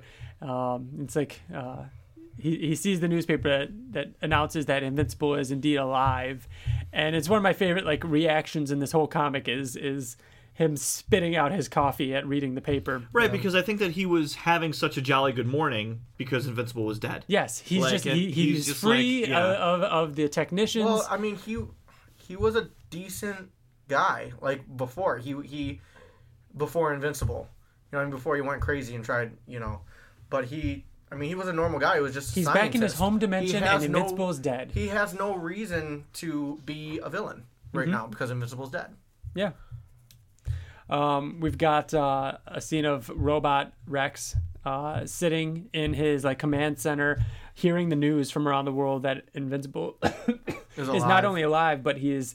They're praising him for being the one that actually did in fact kill Dinosaurus and put an end to him. And Rex is clearly upset about it. Amanda asks, "Why are you upset?" And he's like, "Are you serious? Why aren't you upset about it?" Invincible did all this stuff with Dinosaurus, and then not only is he like we just said on the news, like not only is he good, but now not only is he getting away with it, but he's also working with Cecil. How can Cecil be okay with this? Yep. So if we remember in the last issue or so, Eve made her engagement ring, Yep. and she was told not to use her powers. Oh. Yeah, which is why on this next page she wakes up with Mark freaking out and crying because she's afraid she just- hurt the baby. Yeah, and go ahead, TJ. I'm sorry. I wanted to go back to this conversation. There's one other thing I wanted to say. I don't mean to go It's back, all right. but Amanda says, like, "Are you mad because he got the credit?" And Yeah, she- yeah. And he's mad that Mark got the credit, and the Well, he reason says why it's not that. It's not that. It's something else. I don't really think it is necessarily that. Yeah. But he wants to take over, right? We know that he Well, wants he's to take looking over. at how flawed the world is. He's looking at wants how the flawed the world system is. I feel like he wants the credit, but he wants the credit so that the world can start looking at him as that figure, so that he could take over. But he didn't want to be known. Even when he took over, he didn't want to be Yeah, known he as the doesn't- figure that ran. He just wanted think it so? to. No, No, That's so what I I know got. so. No, he's looking- Otherwise, why is he mad about this? because Invincible legit, like the thing that I was upset at with the last trade, like Invincible legit got away with it. It is fucked up. I know, but Robot has worked with people from the past who have been villains that Cecil has taken on. Yeah, but I think this is after. How many of them killed millions of people or are responsible Right. for the death of millions of people in a world where Rex could fix it? I could fix this all, and instead you're praising the guy that did it? Yeah. I know, but I feel like think you're a the villain, reason TJ. I feel like the reason why it came up was because I don't know. I think that's why Amanda said it. So you think that there was nothing there when it comes to Amanda saying I really don't think he wants credit. I legit don't think he wants credit. I think that he did want credit, but not for I think he is a little not for- narcissistic. I think there is a part of him that might want the credit, but only because he knows he's doing the right thing in his mind. Yes, but that's what I'm saying. I think that he wants the credit not for himself because the credit would help him achieve his end goal. Sure. It's kind of a self-fulfilling thing. Like, yeah, He even says later on, like, people praised us. Yeah. He's like, why? She's like, why are you having? We'll get to that. Yeah. But no, I get what you're saying. 'Cause it comes back it's to funny that. He because does it's not, want the it's credit. not just he doesn't want to do this. He's not upset because he wants the credit. Just because of that. There's a whole lot more to yes, it. that's what I'm saying. Then There's- okay. It's We're not good. because he's narcissistic. Yeah. So like Bill was talking about, Eve's concerned that she hurt the baby when she made the ring. And so Sherry comes over, she checks it and says, yeah, the baby is fine. But before, when I told you not to use your powers, it was just my theory and I was concerned. It turns out, yeah, I was correct. you were very close to hurting the baby, like Sucking the baby dry. pretty basically. much. She Yeah. said Well, that. She it's said sucking that if her you body dry. It's taking all Yes, the nutrients out of her nutrients- body, Which her means body the- would have looked the for baby, other sources for nutrients, It which means would have the been the baby baby. is exactly. not going to So get those nutrients. by using her powers, she could absorb her baby. That's what happened. What happened is that she used up all the nutrients that her baby would have gotten, which it didn't, and then if she would have kept using going. her powers, And that was just a ring. a ring, just a little bit of ring, Yeah. a little bit of ring, which obviously loaded gun, Ryan, right? Loaded No. gun. Why would that be in there? Because she can't use her powers. Really quick, we can just scroll over this stuff. Thrag saying you should kill me because Yeah, I will Nolan's make saying sure that yeah, you'll die. Nolan's saying they've already changed. They'll thank me. You're gonna, Thrag saying that they'll come crawling back to me. Nolan's saying that those are the old ways. I'm changing things, and your punishment is that you will have to live to see it. Like flat out telling you in this trade how the book is going to end. Mm-hmm. Those are the old ways. Like that like literally talking about the old ways is one of the things that happens the moment Thrag dies at the end of this series. Is Mark saying like those are the old ways, like having that whole passion speech as he's killing him. So yeah, we get to see some William and Rick. She's there to basically chat with them about not being able to use her powers. She finds out that William told Rick about Eve and how she's Adam Eve, and she's like a little upset about it. And she's talking about how like I didn't think that she was referring to that. Was it? Okay, I'm not going to be mad. I could probably. I just want to talk to my normal friends. I'm forbidden from using my powers. The drive over here was yuck. And he says, forbidden. Weren't your powers on the fritz before? Is it not working? And because you were, and he looks at Rick, pregnant. She's talking about you told him about the abortion. okay. Because that's why the powers were on the fritz. Because she's the one that flat out says her powers. Yeah. But yeah, she was talking about the abortion and the pregnancy. But regardless, she refers to Rick as normal. He says, I'm far from normal. And he shows up. Rick shows about what D.A. Sinclair did to him. And they reference issue 37. And then she says that, that they're engaged. Shows them her ring. Mark is punching one of the Maulers, says, weren't you dead? You got to read Guarding the Globe Volume 2 to find out why Mauler's back. The new Guardians of the Globe show up. Wait. Guardian of the Globe Volume 2. Did that have to do with El Chupacabra? That was part of it. It was, remember when Mauler that had a big bunch of flood. the babies? Oh yeah, There's a right. bunch of babies. He basically cloned himself like Duplicate. Yeah. He left one somewhere. Right. And Mark even references that. He's like, you duplicated yourself. Yeah, you did the Duplicate thing. Right. Yep. He's like, of course, I'm a genius. Why wouldn't I? Eve is struggling without having her I powers. love this. She's caught She's in stuck traffic. in traffic. She can't do anything about it. So lighthearted before it gets crazy. Yeah. Which is just, it's very typical. God, she gets Like home, misdirection. walks in the house, and you see the orb over her shoulder, and then you turn the page, and Angstrom's there in his crazy cape, and he's got his little orbs that are holding her up, and He said, I was honestly expecting his mother, but this is much more interesting. yep. He's like, where's that purple thing? Does that still live here? Oh yeah, did he say where's the purple? Yeah, where's the purple baby? Does that still live here? That may have been... No, that purple baby is still Oh, here. yeah. Where's that at? That's so funny. Mark comes home, flies at him, and teleports him to kind of his go-to dimension, which is the desert dimension. Mark turns the corner to find one of the alternate Invincibles eating one of the others. And he says, oh, good, you've Which arrived there just in time. are, it looks there like are many three other bodies. ones. 4. So there are 4 total Well, that are dead. on that 6. page, there's more than that. Though. Right. Well, there's 4 dead on this page, yeah. And then 1 eating them. Issue 104, Angstrom standing over Eve. We find out that the crazy Mark that is... He just talks a lot about eating them. yeah, Like how they he's like, are decided you they got real? It's hungry been and so they ate long. and- Yeah, we were dying. They Mark, fight. Mark goes to fight him. He says, winner gets the meat. This is where we get a lot of interesting stuff.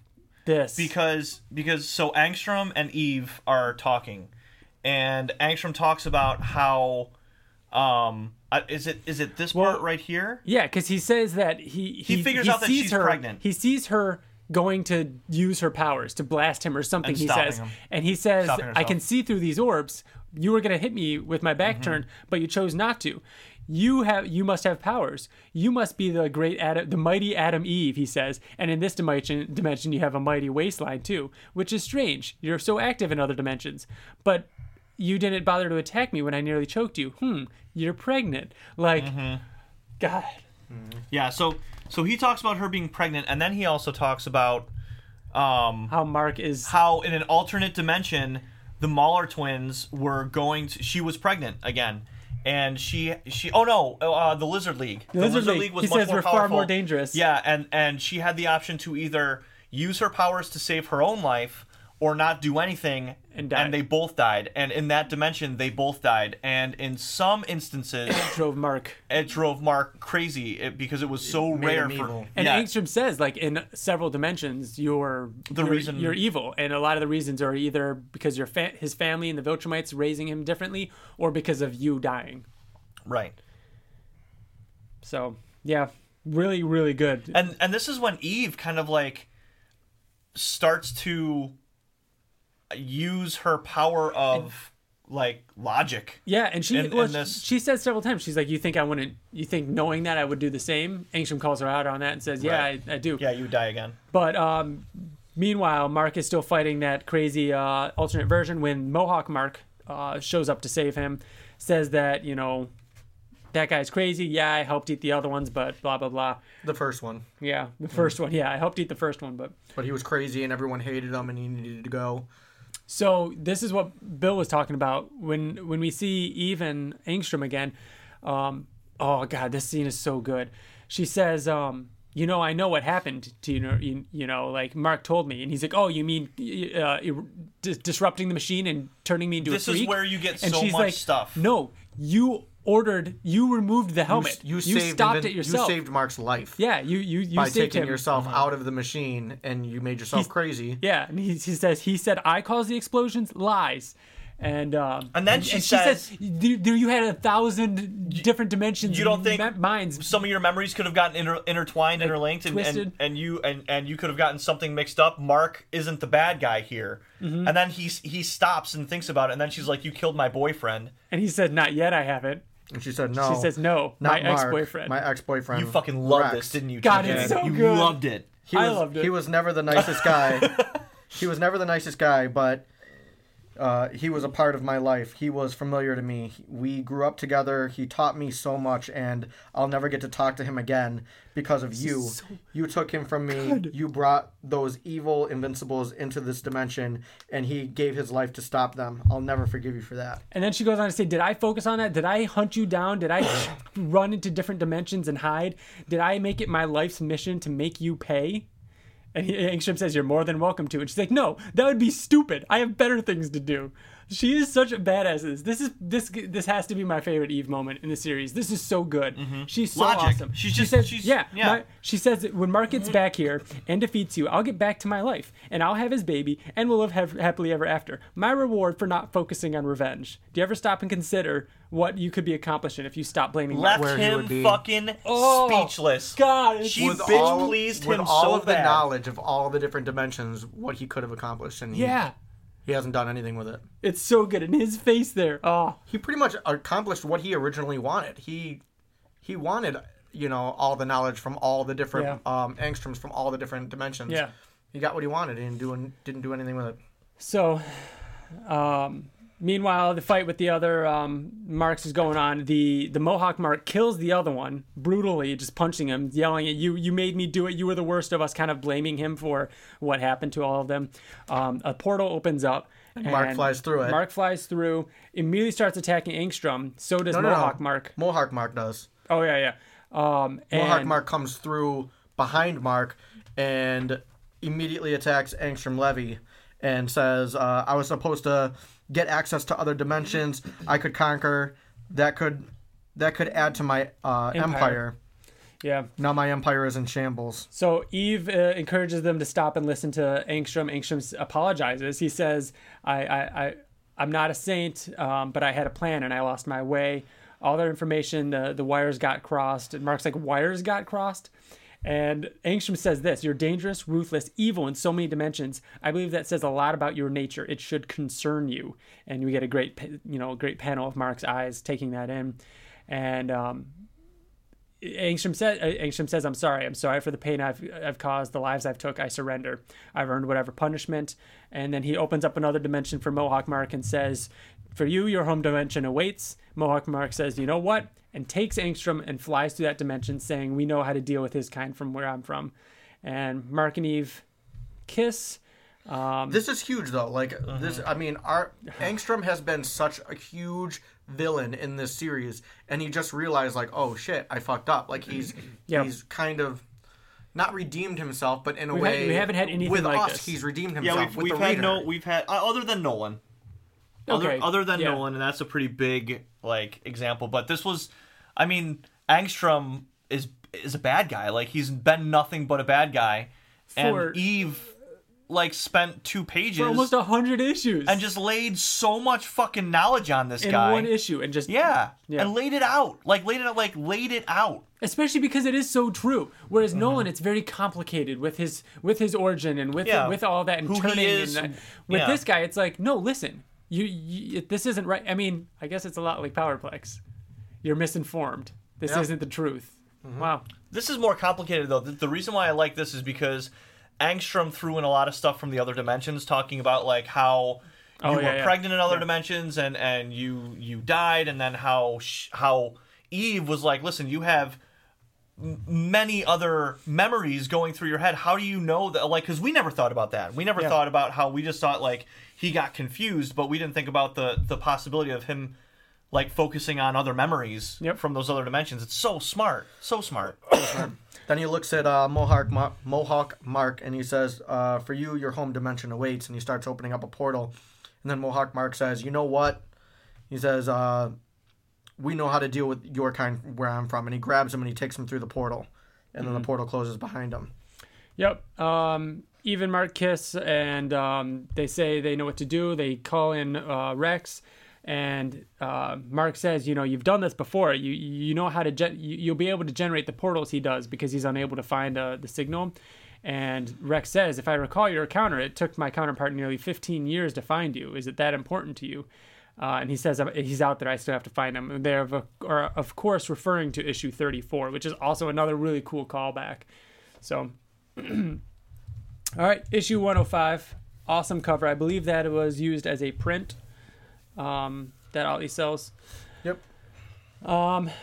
Cool opening issue. A great use of Rex. He's talking to like 5 different people doing 5 different things. He says, Actioneers, do this. Best Tiger, do that. Samson, throw the bomb to me. I can catch it. I can get it away enough to cause the explosion. I'll be ready to leave in 20 minutes, Amanda. Sorry, I didn't mean to yell. Yeti, duck. All I can, you know what I mean? Like he's constantly talking.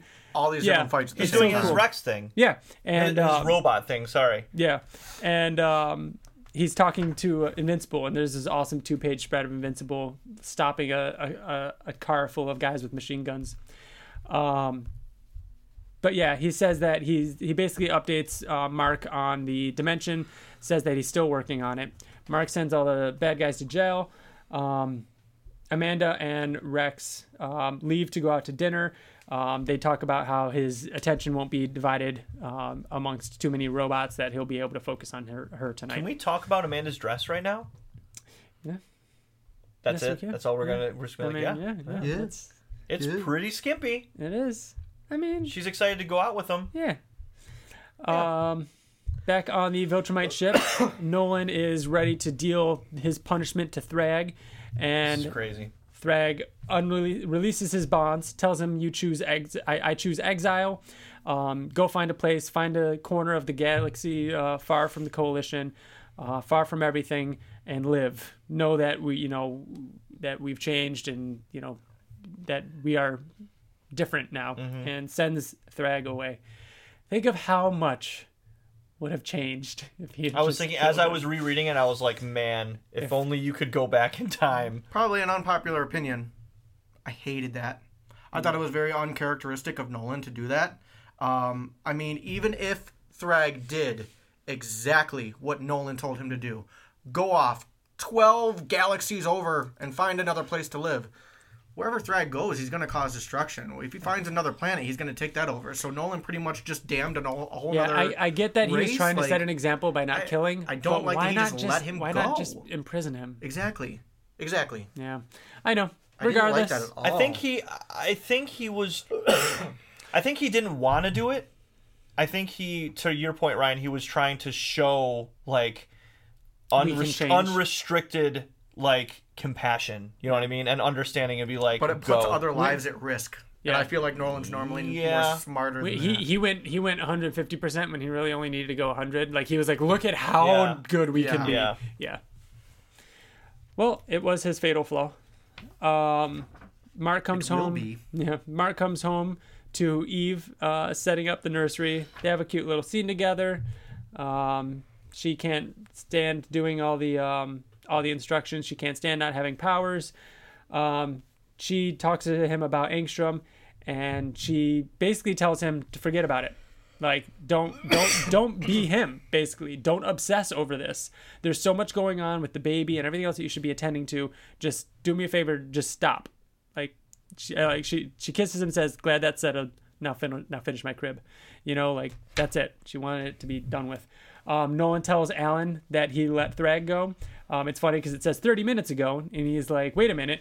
Weren't you taken prisoner? What's going on? And then it says now, and he catches him up because last Alan knew, Thrag was still going, like still had all his people, like it was still, and now he's the Grand Regent, and he let Thrag go. Alan is not happy about that. About letting Thrag go, yeah. Yep. Meanwhile, at dinner, Amanda's making small talk with Rex, and she brings up the interesting fact about how there are very few female superheroes. How does that happen? 50% of people are female. Why is there not 50% female superheroes? He's not really. It looks like he's really not paying attention. Yeah. Because he's off somewhere else. Because he's there's so many things going on all at once. He's basically doing other things. But then when she questions him about it, he really was paying attention, but at the same time, he's not giving his full attention. They then talk a little bit about how difficult it was being back on Earth, and she, he says everything about it is difficult. The people, the social requirements, it's difficult for me. And she says, because you're not in charge. And he says, I ruled over an entire world. People worship me. I was important, Amanda, and now I'm not. So yeah, there is something there. There is that feeling of wanting to be important. Debbie and Nolan are back on the moon. The moon. Are they on the moon? The moon. Yeah, they're on the moon. Yeah, they're on the moon. Mm-hmm. It's the moon. Yep. They're talking a little about his decision to let Thrag go. Debbie makes a great reference to using the giant, the ceremonial garb as a blanket. Then we see Mark and Eve in bed. Cecil calls him in because now he works for him. He calls him. He goes and stops Gridlock. Nolan says you want to moon it up. He says that you've been talking with Oliver too much. He shows up on Earth and he can't be there for long, so that's why they have to go to the moon. Because if anybody sees him, they know Omni-Man's back. Yeah, this is one of the best scenes. Like one of the best discussions, like conversations in all of Invincible. I think about this one a lot. This one's so good. There's one coming up though. This one's really good.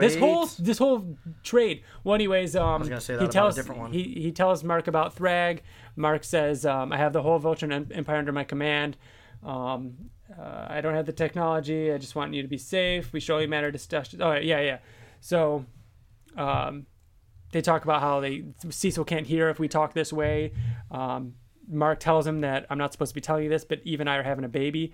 Nolan says, that's great news. Congratulations. And Mark says, can you help me? I mean, not be so scared. I'm worried I'm going to screw it up or that I'll get thrown into the future and miss its childhood or something. Like, how crazy. Very close. Practically. He gets thrown into the past and loses exactly. his childhood. Mark says, were you scared when Mom was pregnant? And he said, no, I hadn't been affected by humanity enough to be scared like that. It was your arrival, my connection to you and your mother, that caused me to care and to love. And Mark says, and since then, Nolan says, I've been scared every day of my life, and you will be too. Like, it's so good. It's so good. Mark says, great. All right, 106. Fucking Battle Beast. The cover is just is Mark and Nolan arm wrestling. First page is an alien race apologizing for oppressing their people, and Battle Beast is like, no, you're right about one thing. You're not going to oppress anyone ever again. It's just Battle Beast fucking shit up like he does. This is when we meet Thresha. Thresha swears herself to him, begs to come along with him. I feel like this is Battle Beast's true introduction to the series based As the on new where Battle he, Beast. Yeah, because I Yeah. mean we've seen him here and This there. is Battle Beast 2.0. This is where like his Yeah. fandom Yeah. Yes. started, where people really started But to like. before he was like a cool little cameo. It's like, Yeah. oh, it's that guy. Yeah, and he's exactly. like, oh, I'm going crazy. I'm now fighting he's things. an established character. Now he's a or character. is about to become an established character. Yep, and he's going around a space racer doing stuff. We've got Space racer. the Mark and Eve going to the moon, and the whole argument / discussion about wait, you told your dad I was pregnant. Debbie's told like, you're Cecil you were pregnant? Wait, you told Cecil and not us? Yeah. What? Yeah, that whole thing, which is fun. We see Doc Seismic. He is underground. And then he's attacked by lava. More about that soon. Great scene with Amanda talking to Pegasus. And this is when Robot comes out of a secret room. And he says, you weren't supposed to know about it. It was secret. Don't forget, I built this space station. I've got secret rooms all over the place. Is the meeting soon? You came to get me? And then that's it. Like, I feel like Amanda keeps like she's being very adult because there are things that I feel like most people would get upset about. Like he's not giving he wasn't giving her his full attention at dinner like he said he was going to, and she just kind of like let it go. He's got hidden rooms here, and she just kind of lets it go. She's not arguing about anything, but I feel like she's holding things in. I don't think she's being adult. I think she's being naive. I think she probably knows something's going on with him, but she doesn't probably doesn't necessarily want want to. to believe it. I think it's both though. I think she definitely doesn't know what's going on for sure. to the extent, at least. But I feel like she comes off as like a little like, why do you have secret rooms? Like she doesn't even come out and ask him that. Like she's just like kind of like, yeah. has it off. I had no idea there were other rooms in there. The awkward dinner between the Graysons is continues, and it's really funny. Eve is concerned because of Nolan knowing things. He just recently tried to take over. Remember, he kicked your butt not long ago. And Mark goes on to say, if it happened now, I'd probably be the one to kick his butt. And they said, well, there's only one way to find out, and they arm wrestle. And Anissa shows up. She's watching, and Mark notices Anissa watching and decides to basically throw the match. Which, do you think he would have beat him? I don't know. You don't know? I feel like think Mark's stronger? I could. I don't know. I would think that eventually Omni-Man would have beat him, but I also feel like if it kept going, I could see like panels and panels and panels of them being there for hours and hours and days. Maybe it wouldn't go anywhere.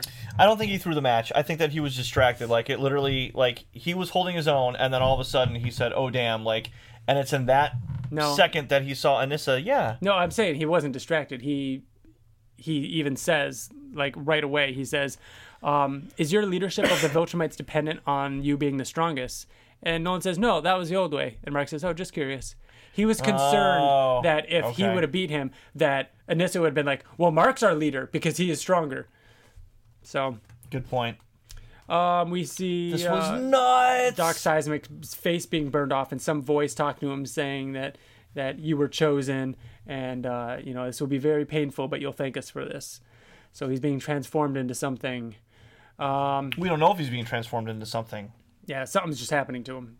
He's embedded in rock. Yeah, and his face is burnt almost off, and then lava comes over him. Yeah, I love this moment of Battle Beast walking into the Coalition headquarters, and Thresha saying, "Hungry I am. Eat one of these, can I?" Pointing at one of those aliens, and there's just that pause with Battle Beast. He's like, "No, no."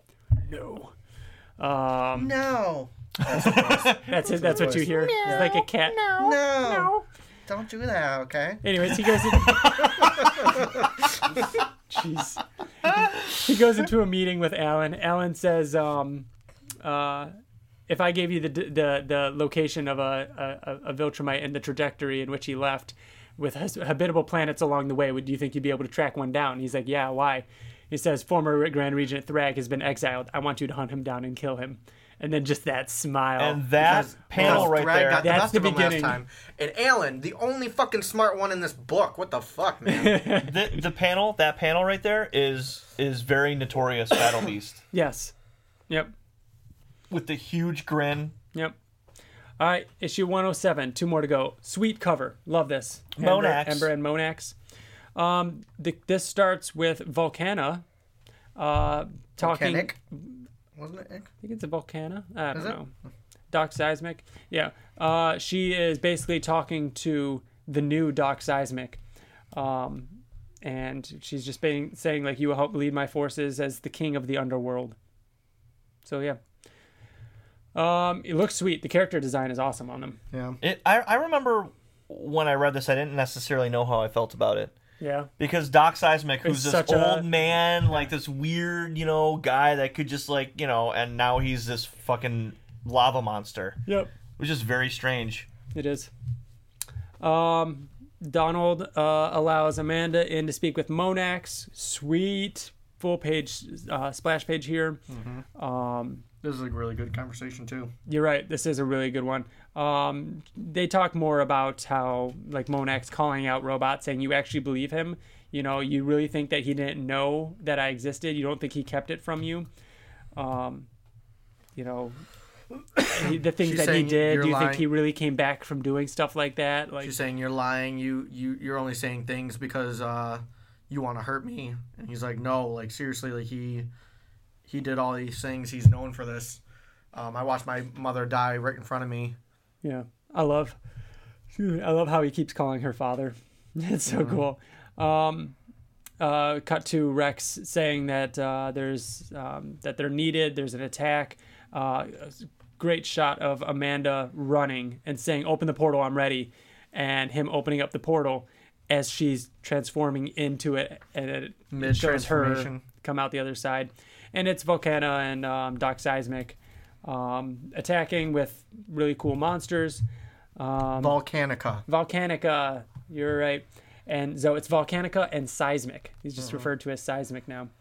But yeah, they just end up fighting. Seismic says, I'm in my new form. I'll finally be able to kill you with my bare hands. They basically beat him up. A monster, Mark goes to kill one of the monsters. Someone flies through it, beats him to it. Volcanica and Seismic escape. Mark flies up into the sky, find out who did it. It was Anissa. Mark says, I saw you spying on me and my father. Are you trying to undermine him? And she says, I was spying on you. I wasn't spying on her father. I was watching you. And she flies up to him, kisses him. He says, not cool. She says, funny, I didn't sense any resistance. Says, be seeing you, and flies away. Oh, man. Yeah, The I know. foreshadowing there is completely different than, because you're almost like, oh, is there going to be some sort of romance there? Oh, because she says I didn't notice resistance? Right. I don't know, man. I don't know if I can't remember whether or not I thought there was more to that. Mark goes home. Let's see. He's still obsessing over Angstrom, and she's calling him. Eve calls him out on that, and he says, "Yes, I am still thinking about Angstrom. He can attack at any moment. Eve, I've killed him once already myself. He came back. He figured out a way to live. I can't have this hanging over my head for the rest of my life." And then we see Volcanica and Seismic saying next time they'll be ready. And I believe the issue ends. Do we ever see them anything again? from them? We see them one more time. Do we? Yep. So that does have It's a in closure? it's not really a closure. Oh, it's so just a there is panel no of them real being next fought. time. There's a panel of them being fought by Guardians or someone, and Seismic getting cut in half. Whether or not that kills him in this state, we don't know. But yeah, not really much. The issue ends with Mark receiving a phone call from Robot, and Robot saying he found a way to open up the portal. And here we are. Issue 108. My favorite issue.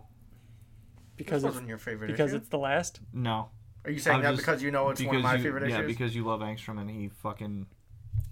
This is a great issue. Probably my third favorite issue. Really? This is always the one that I talk about a lot. I might like 109 more, but I haven't reread 109 in a while, so I'm really excited for the next reread because This one is fucking God, nuts. 109, dude, everything in 109. Yeah. Jeez, I'm sorry, volume 20. All right, it starts with Mark and Robot about to go through the portal. Mark Wait. and Eve. Go ahead. I have something I wanted to talk about at this. Say it. So, Say it. I'm just gonna read what Rex is saying here. He's talking to Mark about going to another dimension. He found where Angstrom is, and he wants to take him there. And he says, "I want you both to listen to this. The device I've built will generate a field that will alter our frequency when we pass through it, similar to how Angstrom's powers work naturally. I've chosen this orbiting space station as our exit point because we will shift dimensions without changing our location. Low orbit is the safest option of a place where nothing is built where we could accidentally phase into it." What does it sound like? Oblivion Song. He said that he worked on Oblivion Song for 3 years before it was released. It matches up. I bet he was thinking about Oblivion Song around this time. He was building that idea, I bet. That is straight up Oblivion Song science right there. I mean, Angstrom's powers is Oblivion Song science. It's teleporting to another I know, dimension but and how- holding your position. And Yes, but how he's describing, I want to do it in space. Therefore, there's nothing that we could. So There's so nothing they we know can phase exactly into. where phase we're into. going to be. I mean, that's what Angstrom Not- says, though. not Like, just- I marked this because I know I don't want to phase into the middle of a wall. Not just phase into, but where he knows where he's going to be. You know what I mean? So they don't have to change locations, he says. You know what I mean? So whatever location he's at in this dimension is the location he's going to be at in the next dimension. Yeah. I think that's very much like Angstrom powers, though. Oh, And then he Maybe. says we're going to go into they've never space talked that about way that for we could Angstrom, fly though. down. Yeah, they have. Like literally, like he marks a spot where his car is, so he knows that that's where his car is. He's like, oh, here's the X, and that's how he goes. He knows that his position won't change across the dimensions. Remember that? I'm pretty sure. Pretty sure it was in the first. I don't One of the remember first that. ones. You don't remember that either? Maybe I'm making But the it up. timeline Are you talking about before he got his matches powers? perfectly. Before he got his gigantic brain. Yes. Okay. Oh Maybe yeah, it because does then he sound would vaguely know familiar. where everything is. Yeah. But before, because he didn't know what it was in those other dimensions, he had to go to a specific spot, Yeah, so that he didn't sounds port right. through a wall. Yeah. So, so yeah, after Rex explains that to Invincible, Eve tells Mark, she's like, Mark, this isn't necessary.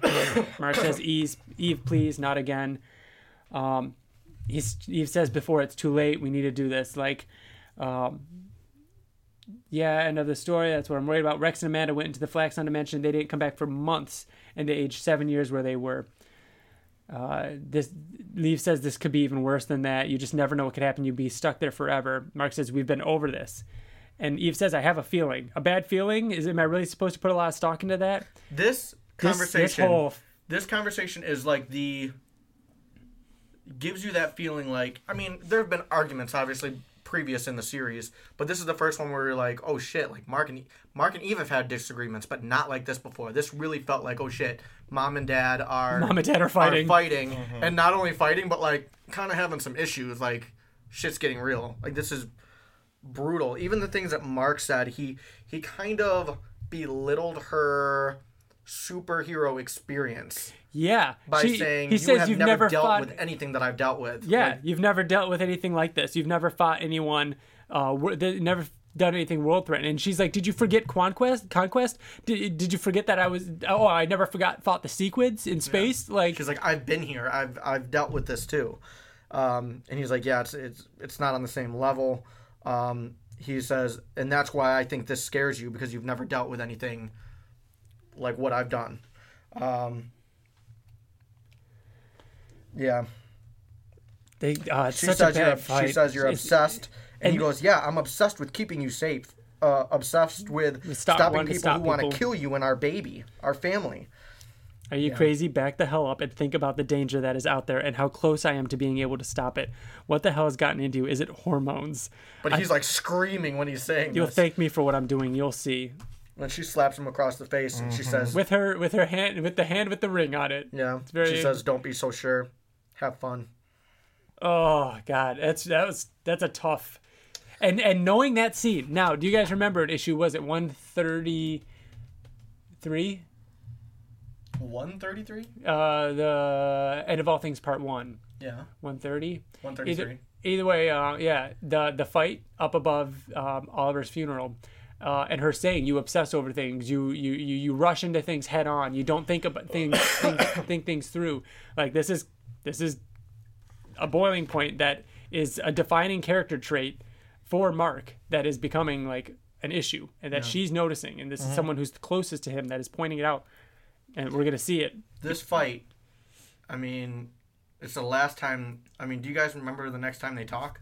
Yeah, I mean, holy shit. Like she doesn't talk to Mark for years, and we'll talk about that in the next trade. But no, not years. Sorry, several months. Yeah. Several months. 6 months. Like she I want to say. he's gone. I want to say it was. He's 6 gone months. after this, after a fight like this, and then disappears. Yeah. So Robot says, "All right, let's go." But Mark that was has this last look. That was her worry, and the reason why she didn't want him to go is because, again, she didn't want him to, go into a dimension like Nolan always did and then miss her childhood, which was a worry of both of theirs. Yeah, I like how Rex says she's not happy about this, huh? And he's like, "You always were a genius." It's just the bickering that they have, kind of.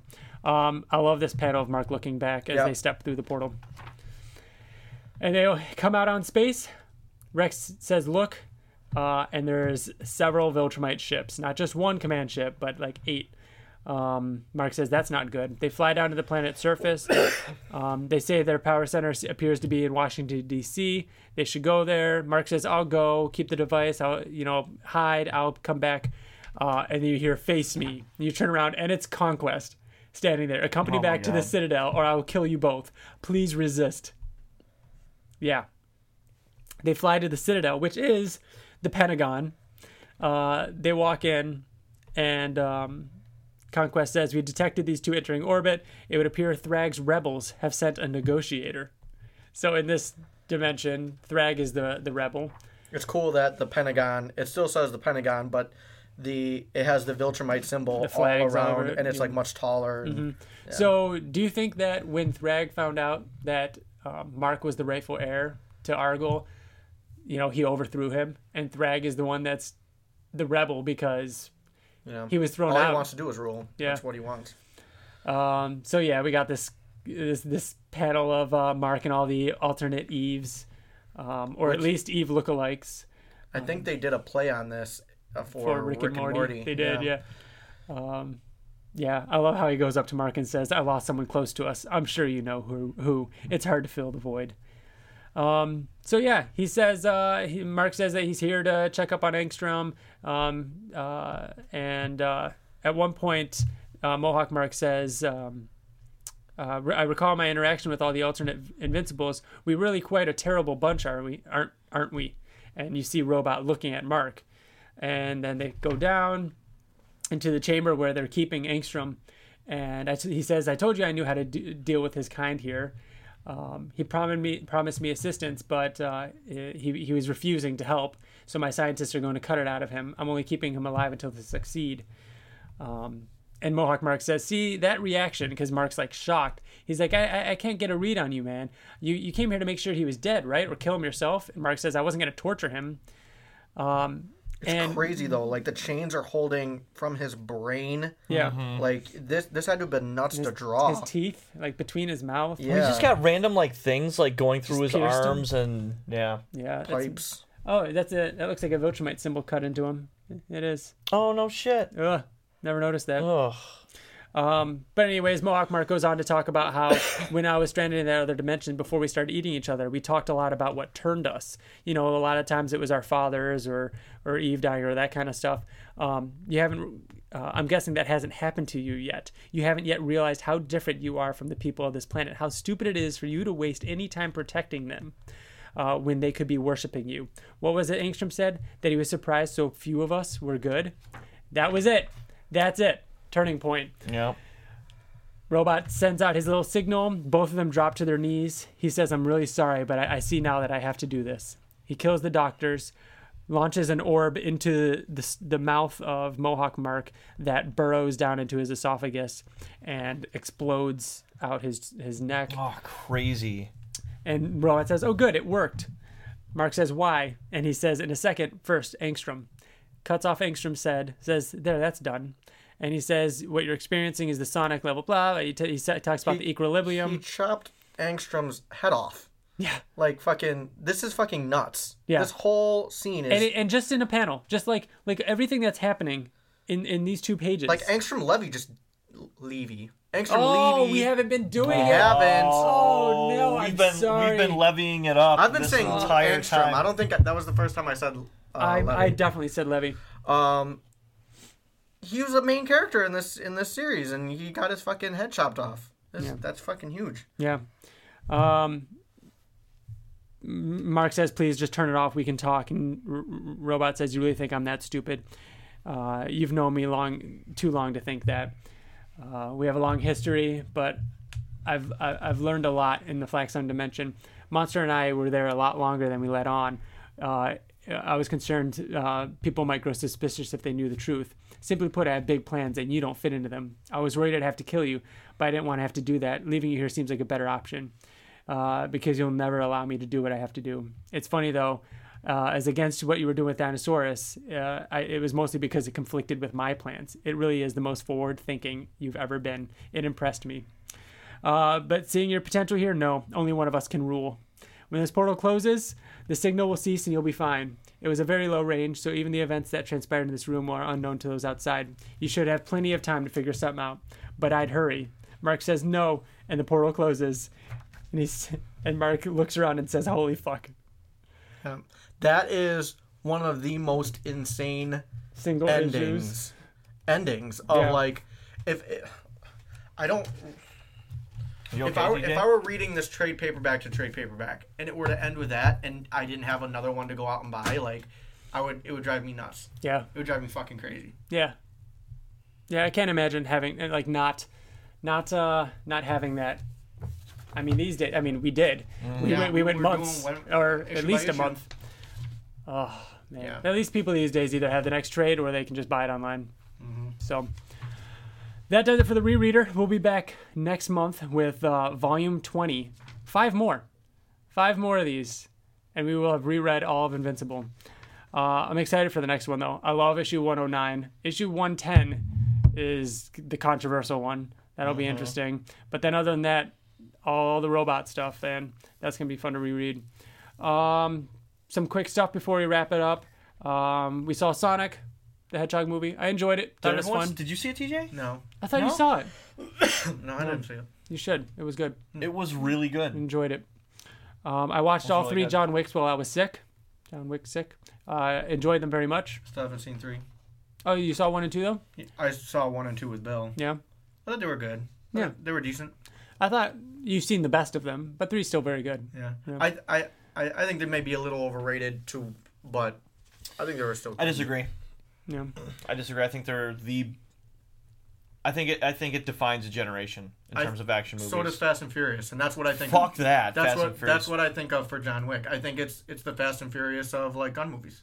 It's crazy. I mean, not that it's bad. It's good, and I like the story, but it's like crazy shit that could never happen. I compared it to Fast and Furious. I don't think it's quite the same. I think it's again, you're comparing like 8, 9 movies or whatever to 10 movies to 3, but I can see John Wick going that direction. But we'll see. Yeah, we can get into that. We can spend hours on that. Otherwise, yesterday was the 2nd anniversary of Zelda Breath of the Wild, and I figured that was a good time to start playing it. So yesterday I took the day off of work, not to do this, but I took yesterday off because I hadn't had a day off in a while, and I was like, you know what, I'm gonna start playing Breath of the Wild because I still haven't played it, and I played like 10 hours of it, and it was very good. I enjoyed it, so I'm gonna keep playing that. Otherwise, comics, White Knight. We already talked about it. You guys talked about it on your thing. It's amazing. It's so good. I can't wait for the last issue of this arc. One thing I said to Ryan via text message was, it's making me remember why I fell in love with Batman. It is Like, very Batman. Again, it's which, by the way, I do really like Pattinson's Batmobile. I think it looks awesome. Robert and Pattinson's and you new could see the Batman full bat movie. suit Yeah. too with the cape, and it looks fucking awesome. I'm happy with it. I think it looks really cool. I try to be positive when it comes to it, and I'm really liking it. I really like a lot of things on the Batsuit, but I hate the collar, like the Dracula fucking collar. I don't like that at all. That's in White Knight. I don't like. Yes, but I think it looks Is it? good with. Yeah. Yeah, he's got I that. guess yeah. so. Sean Gordon Murphy's Batman has it. I've always But kind of I liked Even it. the Batmobile is kind of Sean Gordon Murphy. Yeah. I don't like that on Robert Pattinson, and I don't like the lines on his On the forearms. arms? Well, some On his people forearms, think I don't that like that at all. that's like I'm they sure it's shoot some out kinda- like yeah, projectiles. I just don't like the way Oh, they look. interesting. And then the Batmobile and the motorcycle, for that matter, they both look very 50s.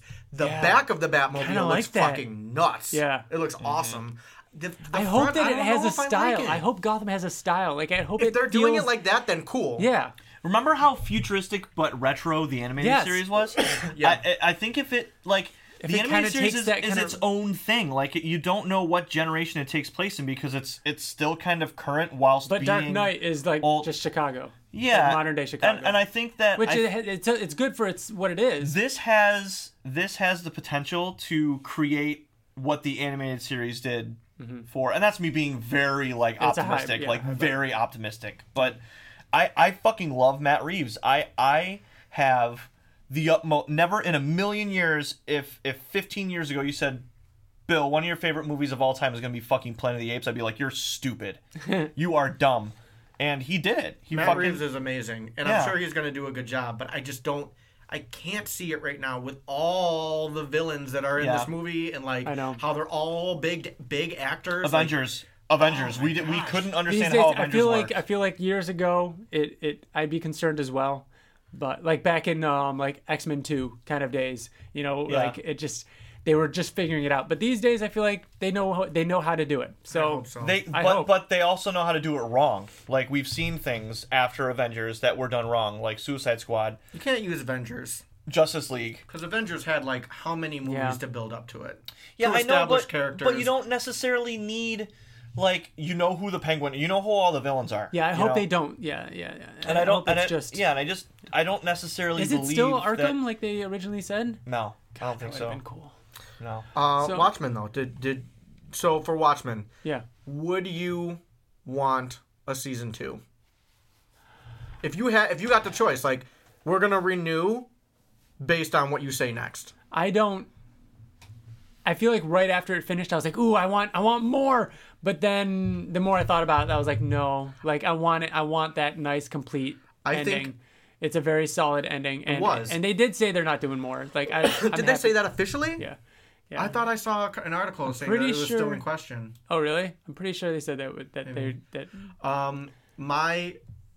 My thought on a season 2 is that I felt like season 1 was so smart and involved with all the different things that Yeah. came together.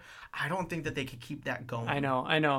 I'm good without it there being more, but I loved it. Right, that does it. We're gonna wrap it up here. This is another long episode.